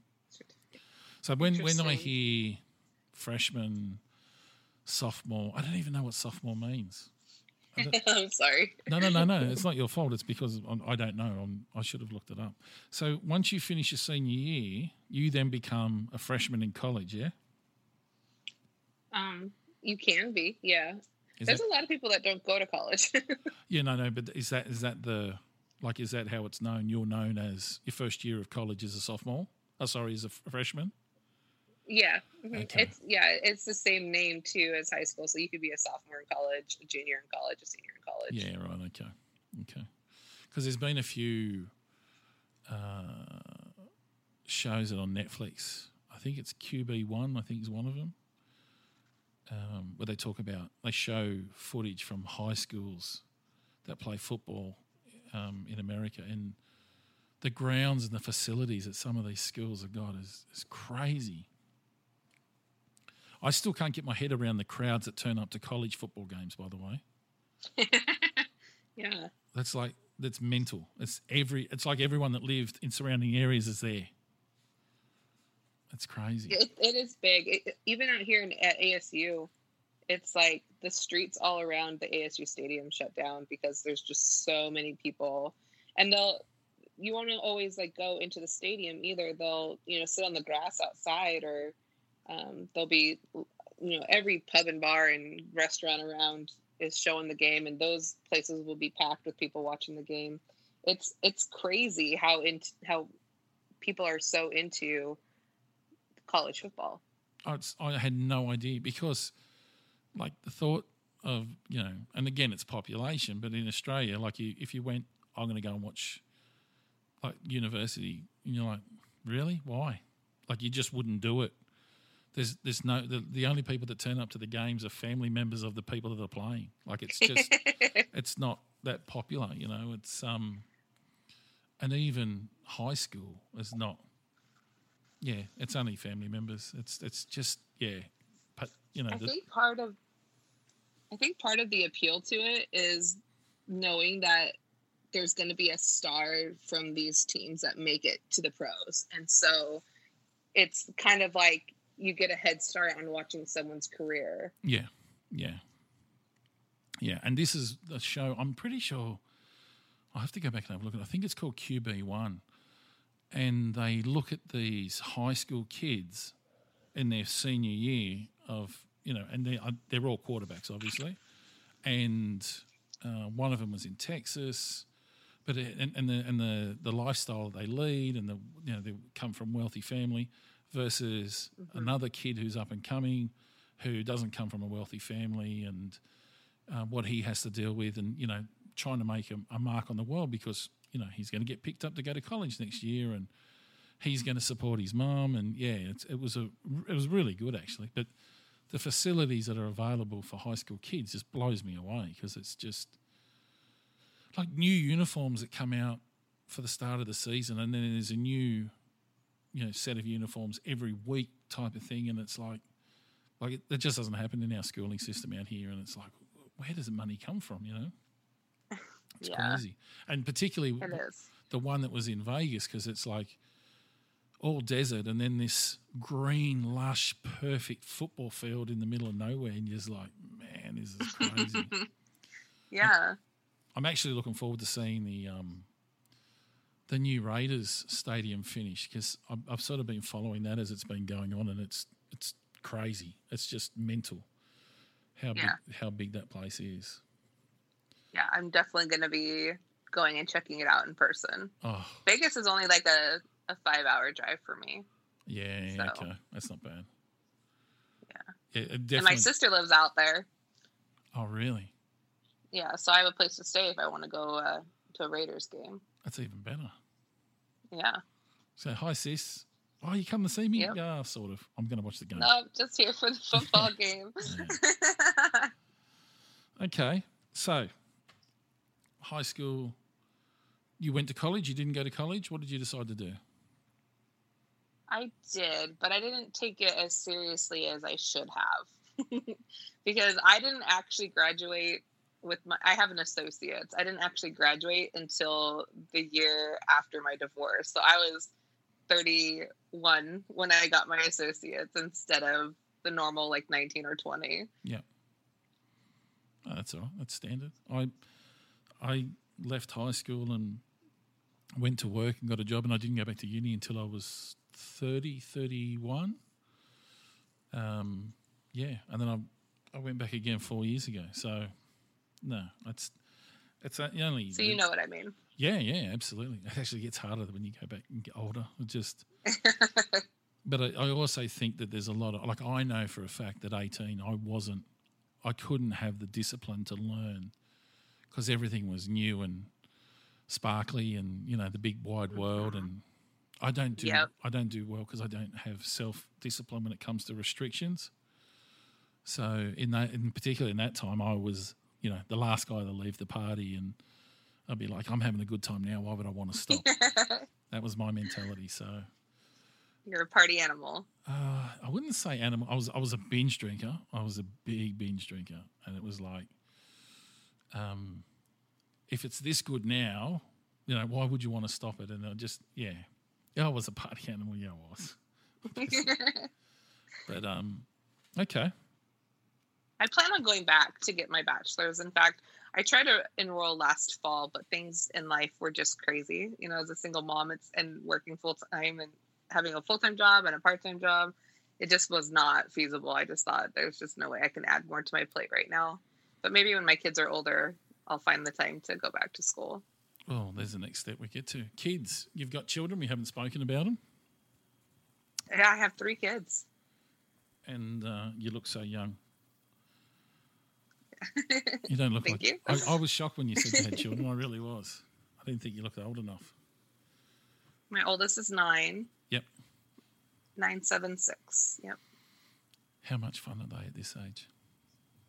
Oh, it's a blast. This is like the perfect age. They're independent enough that I don't have to like worry and watch their every single move, but it's still young enough where things are magical and whimsical and everything's exciting, and they have a to-do list of things that they would love, and it's a fun age. That's awesome. I if I could have my time again, I'd readily go back to that age with kids. And the questions I've got, my kids are 23 and 24, so they're self-sufficient and very independent. And that was my son ringing me before. It'll be all about how his day at work was. That's what it'd be. He just wanted a vent. That's all it'd be. You know what happened today? I'll be like, and I'll catch up with him later. My daughter's more independent and more driven, and she's an animal lover and wanted to be a vet, but realised that she would never get the marks, so she became a vet nurse. Oh. And but at 7 and 8, at the age that you're talking about, she would say this, her opening statement for everything: Dad, that would be everything, and she would be just sprouting off. Stupid. That's adorable. Oh, it was cute. It was, I have to say. And I never wanted girls. I had my son, and I went, I'm just happy to have boys. And she changed my life. She really did. And but I will say, around 13, 14, something happened, and she went from being dad's girl to I don't know what's going on with my body, and I'm going to take it out on everyone until I work out what's going on. So I was a woman I was dating at the time. I spoke to her father, Mick his name was. I said to Mick, listen, you've had 2 daughters. Tegan, my daughter, is given not me so much grief, but her mother, and she's really testing her.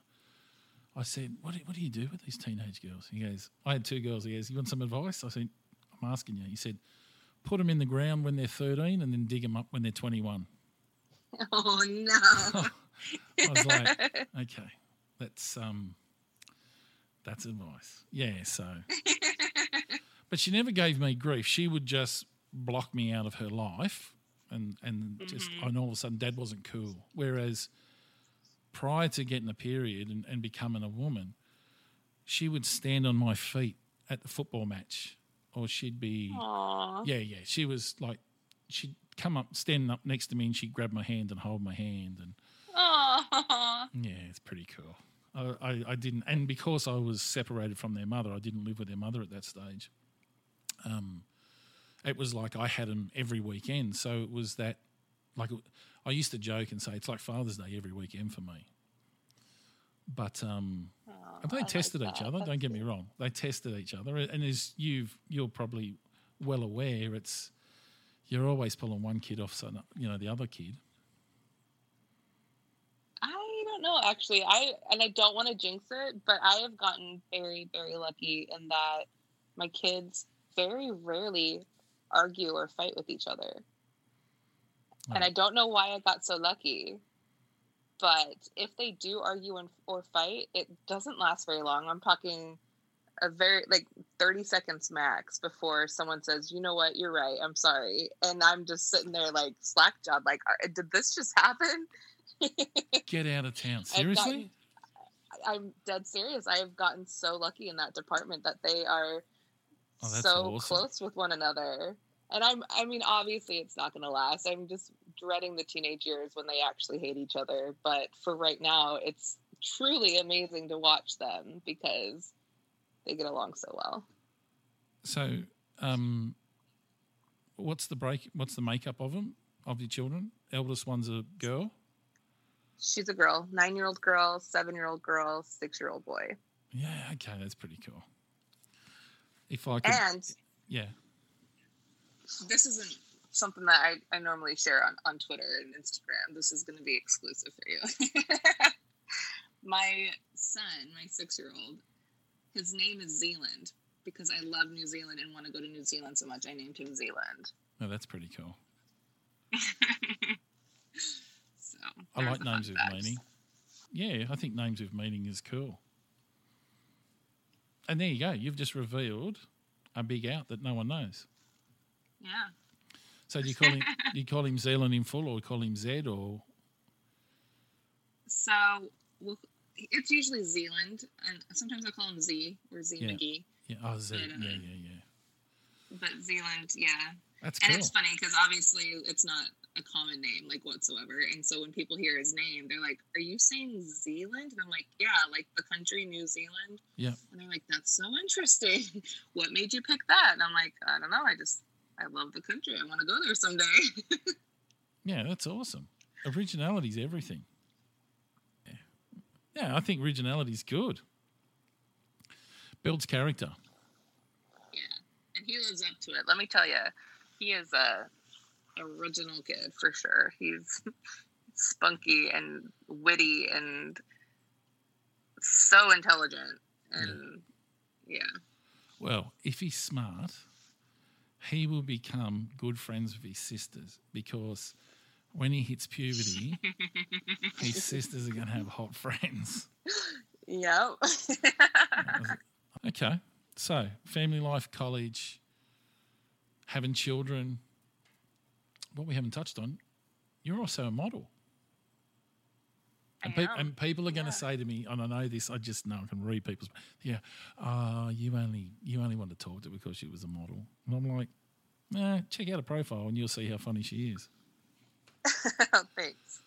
How did you get into modelling? Well, let's see. Last year, my dad was running for constable out here in our small town. And I was working one of his political booths to get signatures to get his name on the primary ballot. Okay, And I'm going to have to ask you to tell me what you refer to a constable as. So it's kind of like a glorified cop.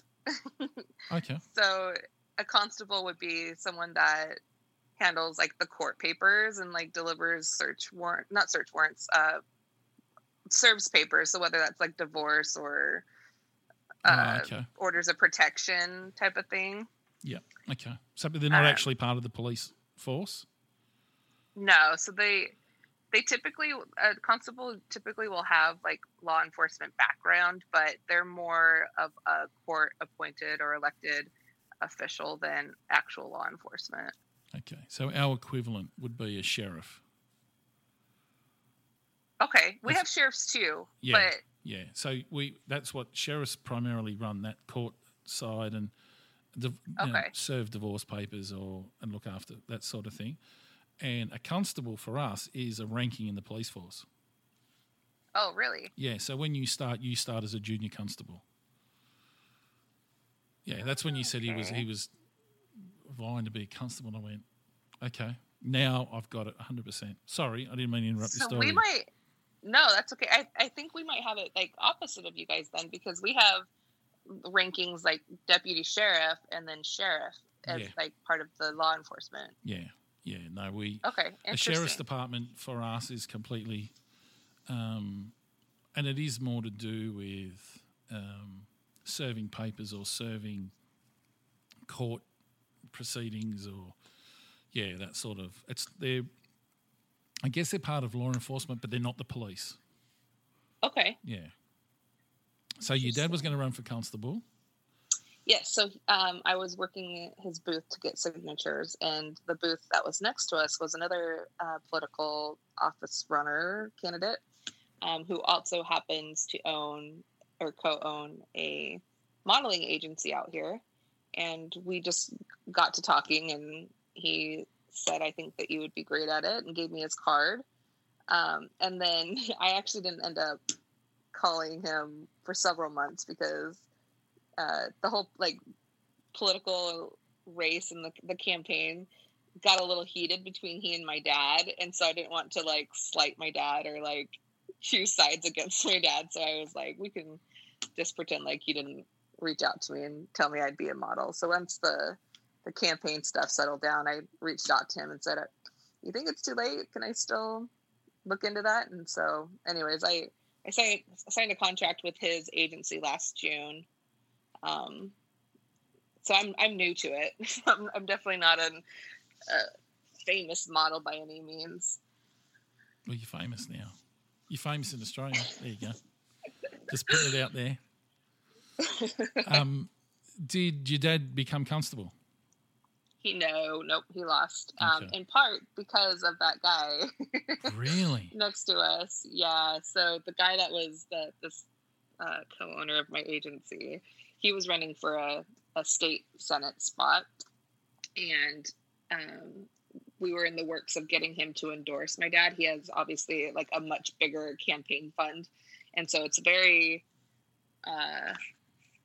important, I guess, in your campaign run to get backed up by more powerful people with bigger funds, because that means that you get more funds to play with. Yeah. But he ended up endorsing my dad's competitor, with the only reason being that it was I don't know, it's kind of a long backstory, but basically somebody that he was already paired up to run with is neighbors with my dad's opponent. So Oh, okay. we thought it was a cheap shot. Instead of going with the good guy, he had to just go with somebody's neighbor. But anyways, no, my dad lost. So did your dad go around and put dog shit on his front lawn? No. No, that's not a thing. It should be. Yeah. No, my dad took the loss very gracefully, and I think my mom is very relieved that he didn't win, because it's a much bigger job than I think she wanted him to have. So Okay. And what's your dad do now?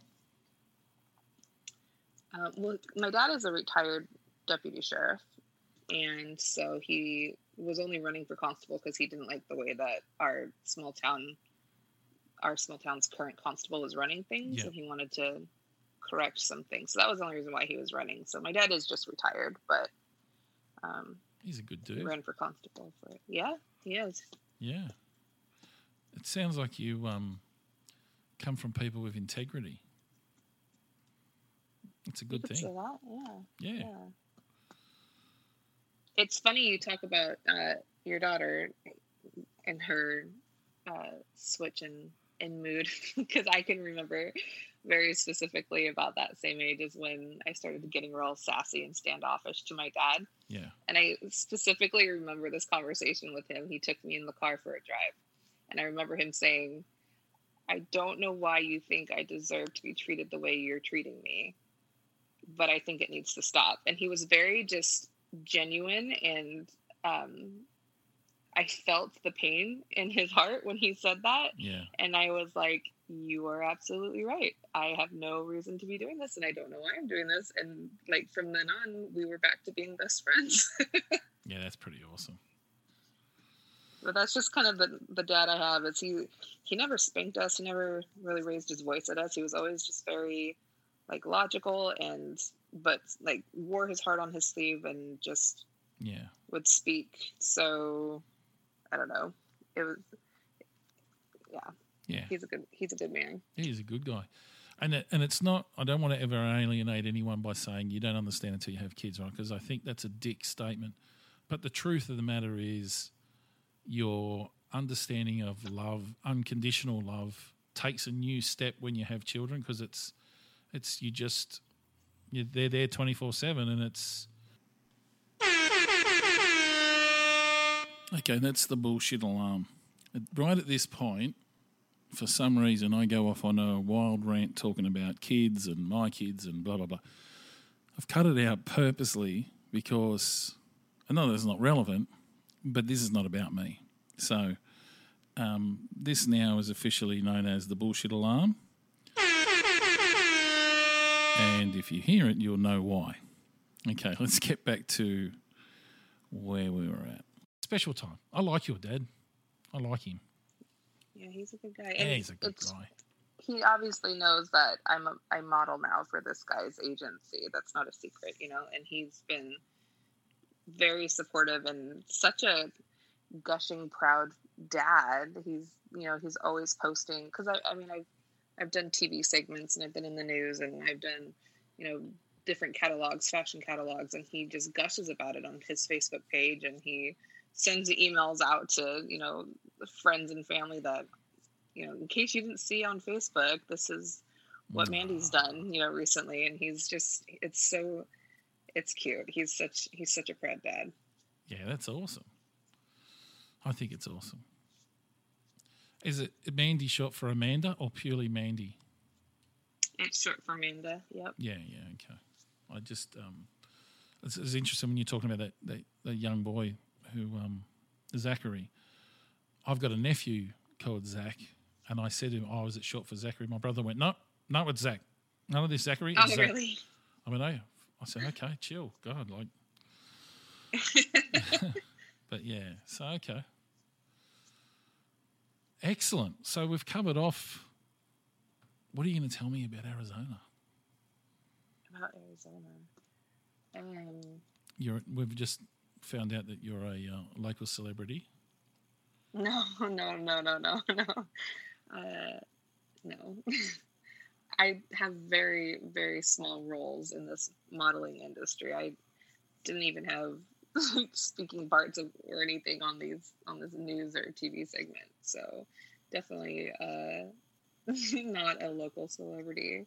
Do you enjoy it? Do you enjoy modeling? I absolutely love it. It is my favorite hobby. It's such a self-esteem boost, and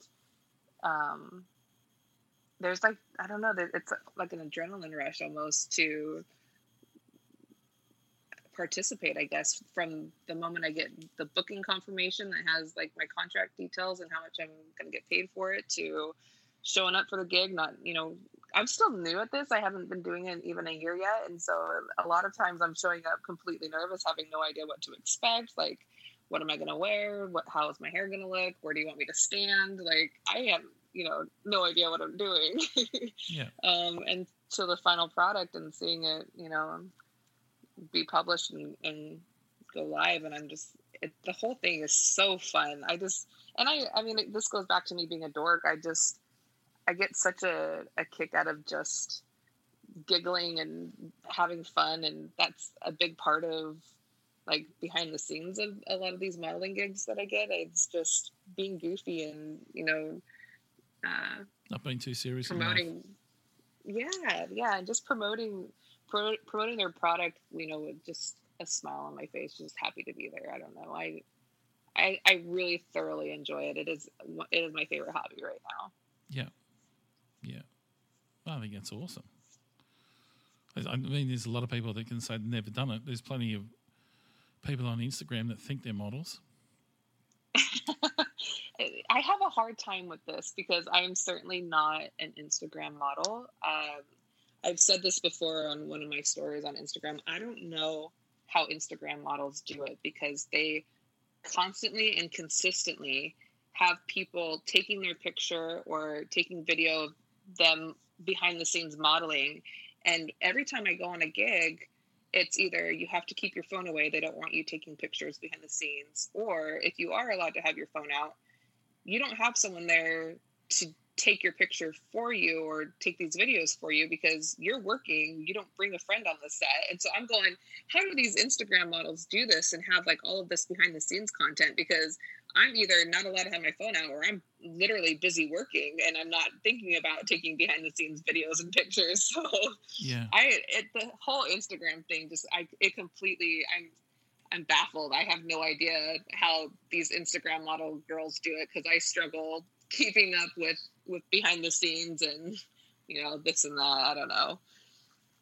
Yeah, I'm obviously an observer to a lot of it and trying to understand how it works and how it operates and how the money that's being made and like I'm always interested in how you're making money from the internet, working from your own premises or working, in your own sort of mentality.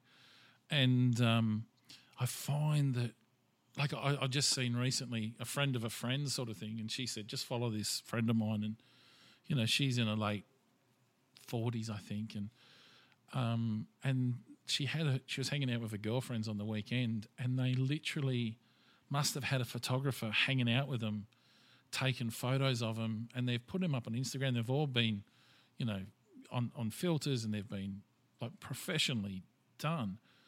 But they've listed all these photos, and each of them, like the three girls that are there, they've each put similar photos.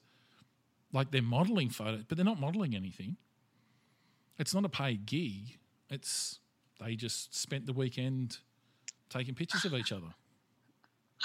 I don't get it. No, I don't get it. I don't get it at all. I'm trying to, and they're not ugly girls. They're attractive women, but they're not like it. Are they doing portfolios? Well, it's not a portfolio. This is just. So their weekend literally consisted of hanging out, putting makeup on, and standing in like different poses and different places. And like if they hired a photographer or did they hire the premises or like, and that was their week. It was literally, that was their weekend. And yeah, they're filtered to the shithouse. Like they're professionally filtered, and you sort of go, well, okay, if that's your thing, that's your thing. But I'm not getting why, Right. So anyway, that's the spin of Instagram that I don't understand. I don't understand it. I can't figure out the how to break that barrier on Instagram because I'm not one of those girls that just has somebody with a camera following me all the time. Yeah. That I have a hard time. Like you'll notice on my Instagram I have just barely over 200 followers versus on Twitter I have over 11,000 because I can't figure out where that connection is to reach out to the audience of Instagram unless I had that entourage that follows me specifically for content building versus Twitter where I am the content builder. Yeah. I'm going to teach you a lot more colloquial Australian sayings that you can try out. My favourite one, this is my dad's favourite of all time, and it's standard. If he rings me or if I see him, whatever, is you're going to love this. You got to think of it as one word, but it's several. Okay. Here you go. What? Here you going. Here you going? Here you going. How you going? Yeah. How you going?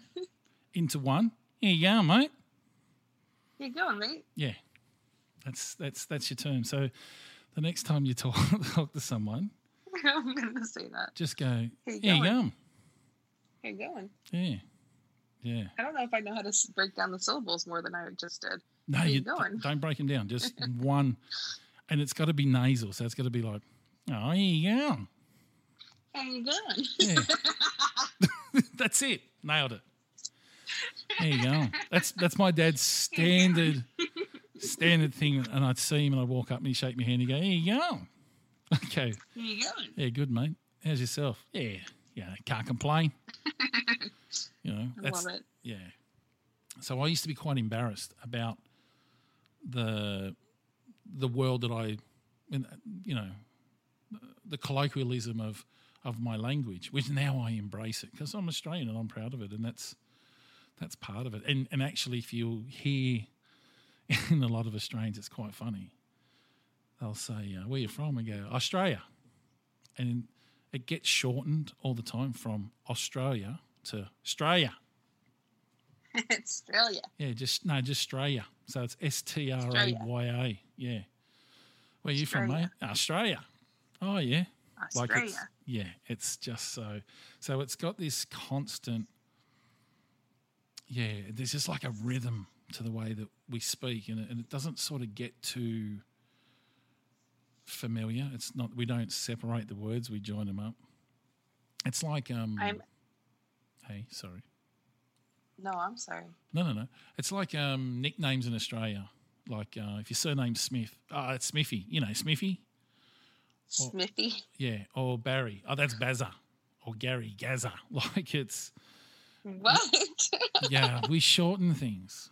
So, like even Amanda would get Mandy, but you would get Mans. Someone would find a way of shortening and go, "Oh, yeah, where you going? Mans. Yeah, I'm going over Mans' place." Oh, okay. Oh my gosh, it is so weird to hear you say that because I have been called that by an Australian before. Yeah, there you go. Yeah. Oh my gosh, I met an Australian at Disneyland one time growing up, and he used to refer to me as Mans. Yeah. I don't know why. I don't know why we do. It's like we get to. I say it's laziness, but we just try to shorten it down to the smallest syllable. Or to take multiple syllables and turn them into one. I don't know why. It's just, and then we have things like this is what I love about being Australian. If you've got red hair, your nickname will be Bluey. What? Right? I've got a mate I went to school with two guys that had red hair on the same age. So one got Bluey and the other one got called Red. Right? What? Because your hair's red, but don't give it the obvious nickname. So be called Bluey. Hey, you going there, Bluey? And the people in That's Australia, silly. people with red hair in Australia would have heard it all the time. Yeah, That's so silly. yeah, and that's part of our vernacular. That's the craziness. Like if you're, I suppose I don't know if it's in America, but if you're like a big tall bloke, someone would call you Shorty. How you going, Shorty?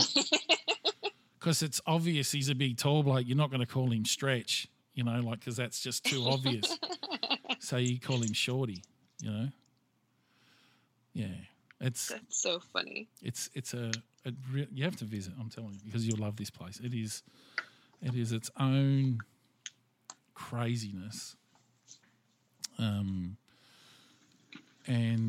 like all communities and societies, there's fighting and infighting.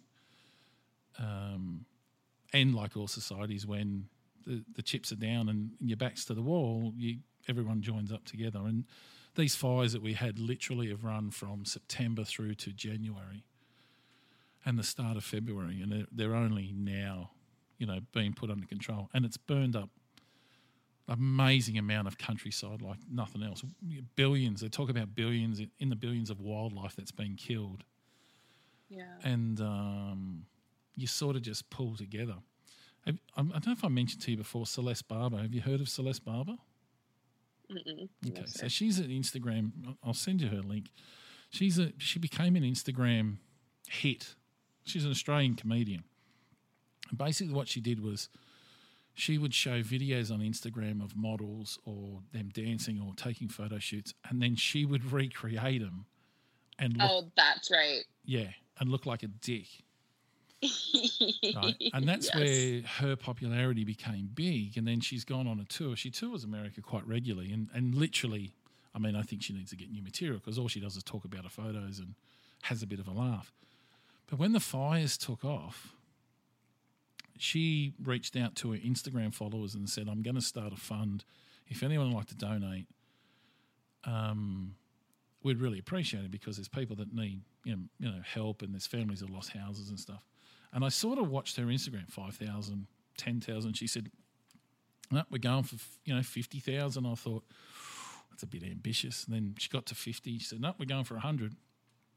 And I think I sort of stopped really paying attention about 150,000. And I thought, that's pretty brave. I don't know that you're going to do too much better than that. She ended up raising $52 million. What? $52 million that just from her fans, from Instagram from around the world, have donated to help Australians that are in trouble. No way. Yeah, it's amazing, isn't it? And I would say the bulk of those are in the US. Yeah, $52 million. Wow. And she's now dealing with the money's in a fund because parts of the government are saying, well, you can't give this money to them and you can't.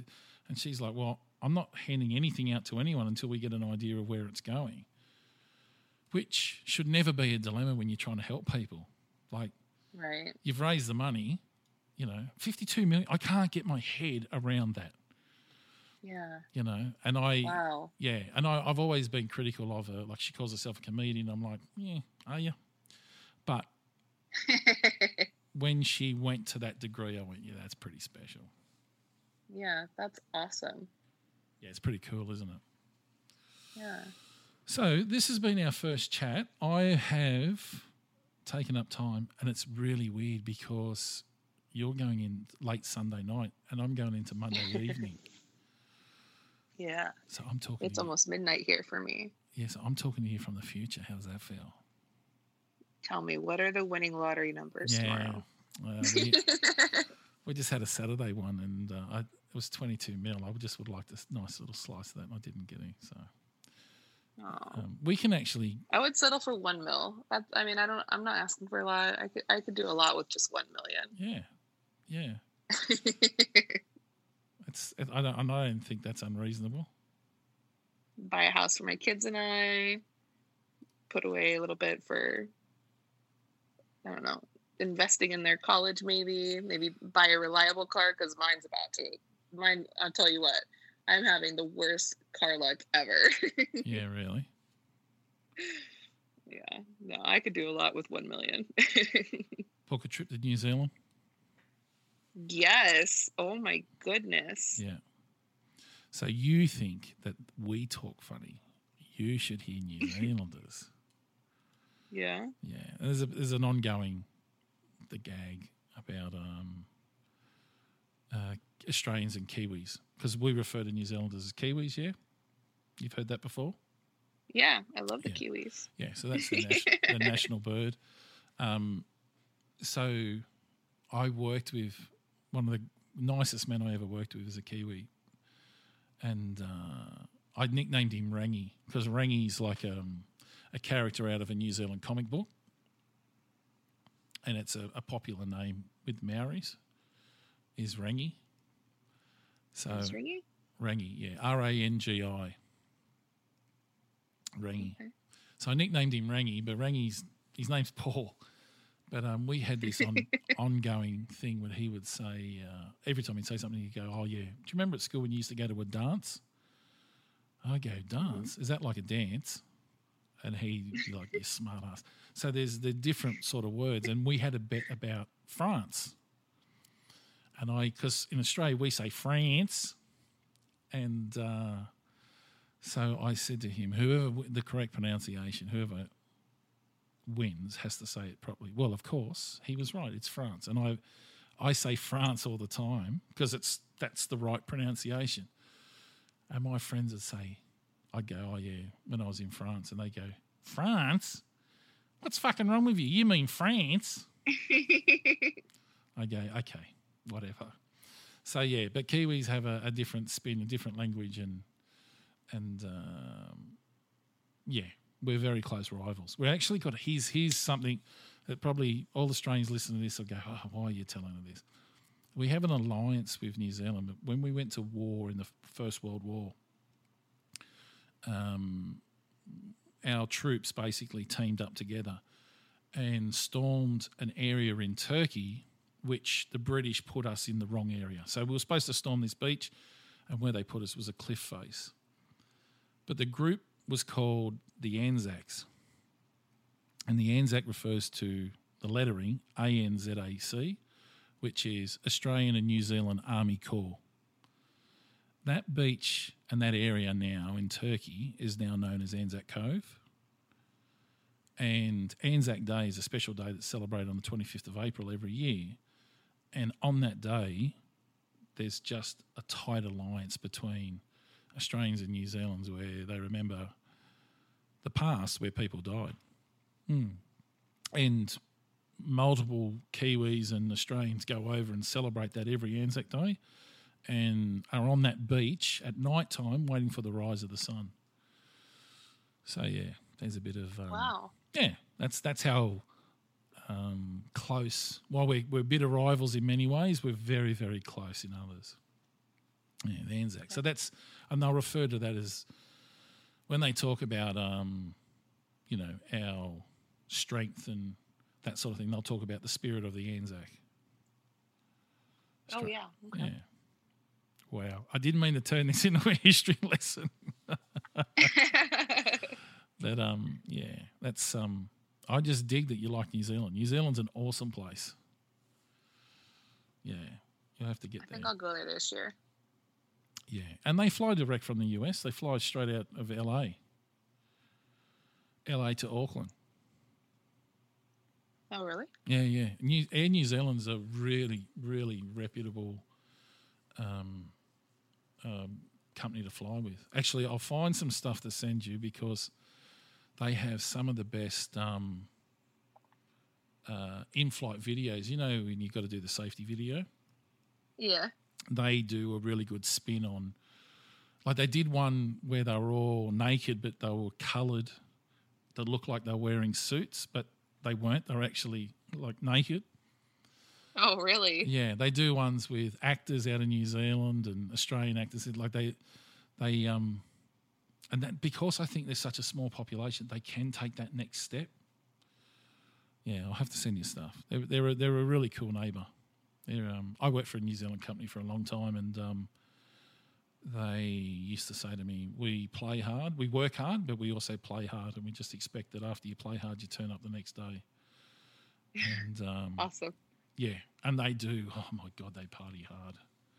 But they're really good, family orientated, and yeah, they've got a mentality of looking out for people that work for them, that sort of thing. I can't recommend New Zealand highly enough. I mean, Australia is an amazing place to live. New Zealand's just as good, just across what we refer to. Actually, you'll like this. What New Zealanders refer to is across the Dutch. Across the Dutch? The Dutch, yeah. They say Dutch. We say ditch, meaning like a ditch on the side of the road. But they're saying Dutch, like... I know Dutch. It's not Dutch and it's not ditch. It's in between. Across the Dutch. Across the ditch. Yeah. And that's... Across the ditch? Yeah. If you said that to an Australian and go, "Are you from like across the ditch?" They go, No, I'm Australian. It's New Zealand. Like it's just automatically known. Yeah, because it's just there's a waterway in between us and New Zealand. Across the ditch. Across the ditch, yeah. So when you'll hear, I'm going to send you heaps of stuff. I'm going to bombard you with things now, but yeah. Well, you have to go to work tomorrow. I do. I have to be up in 6 hours. Okay. Less than 6 hours. Thanks for your time, and thanks for being part of Guerrilla Radio. I'm so excited. Honestly, this is awesome that you're allowing me to be here. I knew from the outset, and we've only ever had one brief conversation prior to this, but I knew from the outset of who you are, and we haven't even mentioned getting you on Big Brother. No. That'll have to be our next conversation. You've done everything to get on this year's, haven't you? Yes, but they're doing Celebrity Edition this year, so I'll have to wait till next year, I guess. Okay. Yeah. Oh, well, that gives us time to build up build Yeah, up your for profile. sure. Yeah. Yeah. So, Celebrity Edition. That's going to be interesting. Yeah. Okay. And you're not a Survivor fan, are you? Am I a what? Survivor fan. It's my family's huge on Survivor. I only watch what, like, if they have it on in the background. So I don't know a lot about it, but my family's huge on it. So, right now, this is me trying to sell you on an American TV show. Right now, as far as Survivor heads go, like your family members that are into it, they would be living it. Because what they've done, it's the 40th season of Survivor, which is crazy because it's only been going 20 years. So obviously they've done 2 and 3 seasons at different times. And what they've done is they've got 20 winners back, and it's winners at war. And literally there's 20 people. Yeah, so Boston Rob's back, and so is his wife because they've both won it at different times, and they're not on the same tribe. Oh my goodness. Yeah, yeah. And it's like, and it's hard. Like if you had a favourite, you sort of go, oh, wow. And then he's up against another favourite. You're like, oh no. Like one of my favourites is Ethan. And Ethan won Survivor Africa, which was really, really tough. And they're all good people. But why I'm also, because he's a mad, well, you guys call it soccer, but football, he's a mad soccer player, loves his soccer, but he's also, he's had cancer, he's had lymphoma, and he's beaten it, and now he's gone back to Survivor, which is, like, he hasn't played Survivor for 17 years. So it's, it's crazy. And it's only just started last week, so it'll the second episode, but if you're ever going to watch Survivor, listen to me trying to sell you on a show. I can't believe I'm doing this. But it's, I love Survivor, but seeing the old heads back there is pretty big. And Australians love Boston Rob. Really? Oh, love him. Yeah. I can't tell you enough. I don't know what it is. Maybe he's a straight shooter, maybe... that's who he is. But, he's a big, big favourite. And that's cool because I dig him. I'll have to pick my parents' brain about this because I'm sure that they're already watching it. Yeah, yeah. Actually, ask your dad what he thinks of Boston Rob. I'd love to hear what he thinks of him. Okay, I will. Yeah, because Boston Rob, to me, has got a lot of integrity and character, but he's just got enough grit to, like, he's not afraid to ask a question. He'll ask someone a question of anything, but he's not bombastic in the way that he does it, but he does it with he's an alpha male. It's just, yeah. Ask your dad what he thinks. I'll have to ask him. Yeah. Yeah. Alrighty. Well, people can find you on Twitter at Adorkably Mm-hmm. How did you come up with that? Somebody called me adorkable once. That just basically saying that I was an adorable dork, and just made it into a word, adorkable. And I just was kind of like, that kind of just summed me up, I guess. Yeah, I'll go with that. I think that's cool. Because I remember saying to you when you had Mandy Moore, and I was like, yeah, that's pretty cool. And then I said Mandy Moore, and you went, yeah, I just don't want to give the wrong impression. I went, well, that makes sense. Because it does sound a little bit pornish, doesn't it, Mandy Moore? Yeah. And of course, but sorry, my handle says Adorkably Mandy, but my name on there still says Mandy Moore. Yeah. Yeah. It's like Mandy, Moore, because it's more of me. I think they'll find if they put Adorkably, they won't even have to get further than that, but Adorkably Mandy, and spell it how it sounds. As well as I do like on your Instagram is the same, Adorkably Mandy, but it says Mandy and then it says Adorably Dorky. Yeah. That's cool. So thank you again. I love our chats. Yeah, me too. This will be up 2 weeks, Sunday week. Okay. And I'll give you the heads up when it goes up. and we will have to talk in the future and catch up. And you can give me lessons about what's going on in the US. Okay. Because, there's always something. That's the craziest part. It's so big. There's so many people. There's never a dull moment. Never a dull moment. All right. Great chatting. Yes, let thank me you. rephrase it. Chatting. So there's the Australian. Chatting. There you go. Chatting. Chatting. Yeah. And no, that's sweet. You know that one now. I'm sweet. Yeah.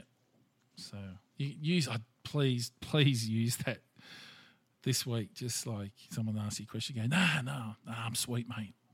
Just have a look at the look on their face. It'll be gold. Because as I said to you, as soon as I wrote it, I went, oh, she's going to have a clue what I'm saying. What was the one you said your dad does? How you doing? Now, how you going? How you going? Yeah. I'll send it to you when it's How you going? full term. Here you go, mate. How you going? How you going? Mate? I can't even. I'm struggling. I'll send it in a message because when you see it, you can't unsee it. Okay. It's just send it to me. I'm gonna practice, and the next time we talk, I'm gonna have it down like so good. I'll be a pro. You'll think I'm a native Australian. Yeah. I'll go. I'll say, this is Mandy from the US, and you'll go, "How you going? How the fuck are you? How you going? How you going?" That's another one too. How the fuck are you? How the fuck are you? Yeah. It's. I'm not encouraging you to swear, but swearing's very much part of our common vernacular. I'm the worst at accents. Like, I have always been the worst with accents. So this is going to be very challenging. Give me an accent you can do. That I can do? Yeah. Or you think you can do.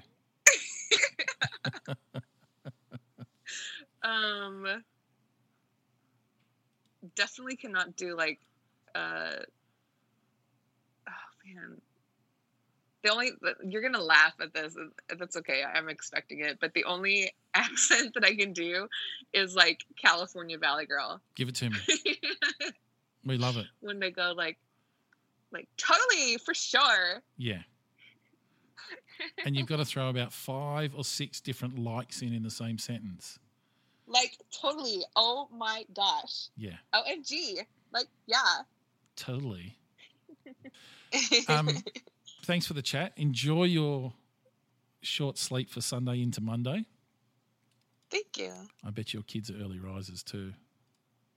You know what? They're at their dad's until Tuesday night. They're on vacation with their dad. Oh, okay. Well, that's all right. I am like totally free this weekend, and I'm lonely, but soaking it up. I was going to say, sometimes you pray for time on your own, and then when they're gone, you're probably kicking around rocks waiting for them to get back.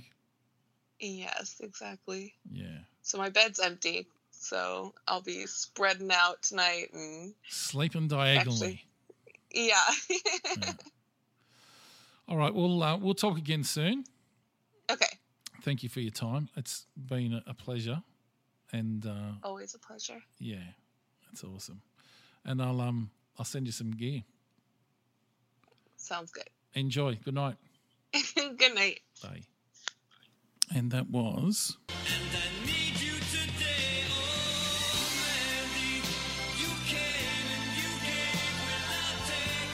Isn't she just wonderful?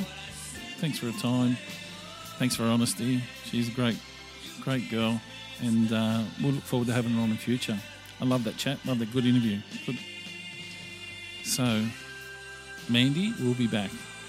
I assure you.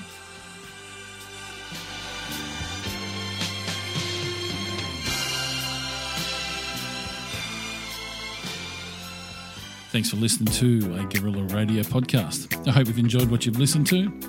Remember, you can find all Guerrilla Radio podcasts on all good podcast catchers, and maybe some bad ones. You can also follow us on Facebook and Instagram at Guerrilla Radio Australia, and Twitter on Guerrilla_KMac. Don't forget the website, guerrillaradio.com.au, for all other information, and thank you for taking the time to listen. Thank you, Randy. Goodbye. Bye now. Goodbye.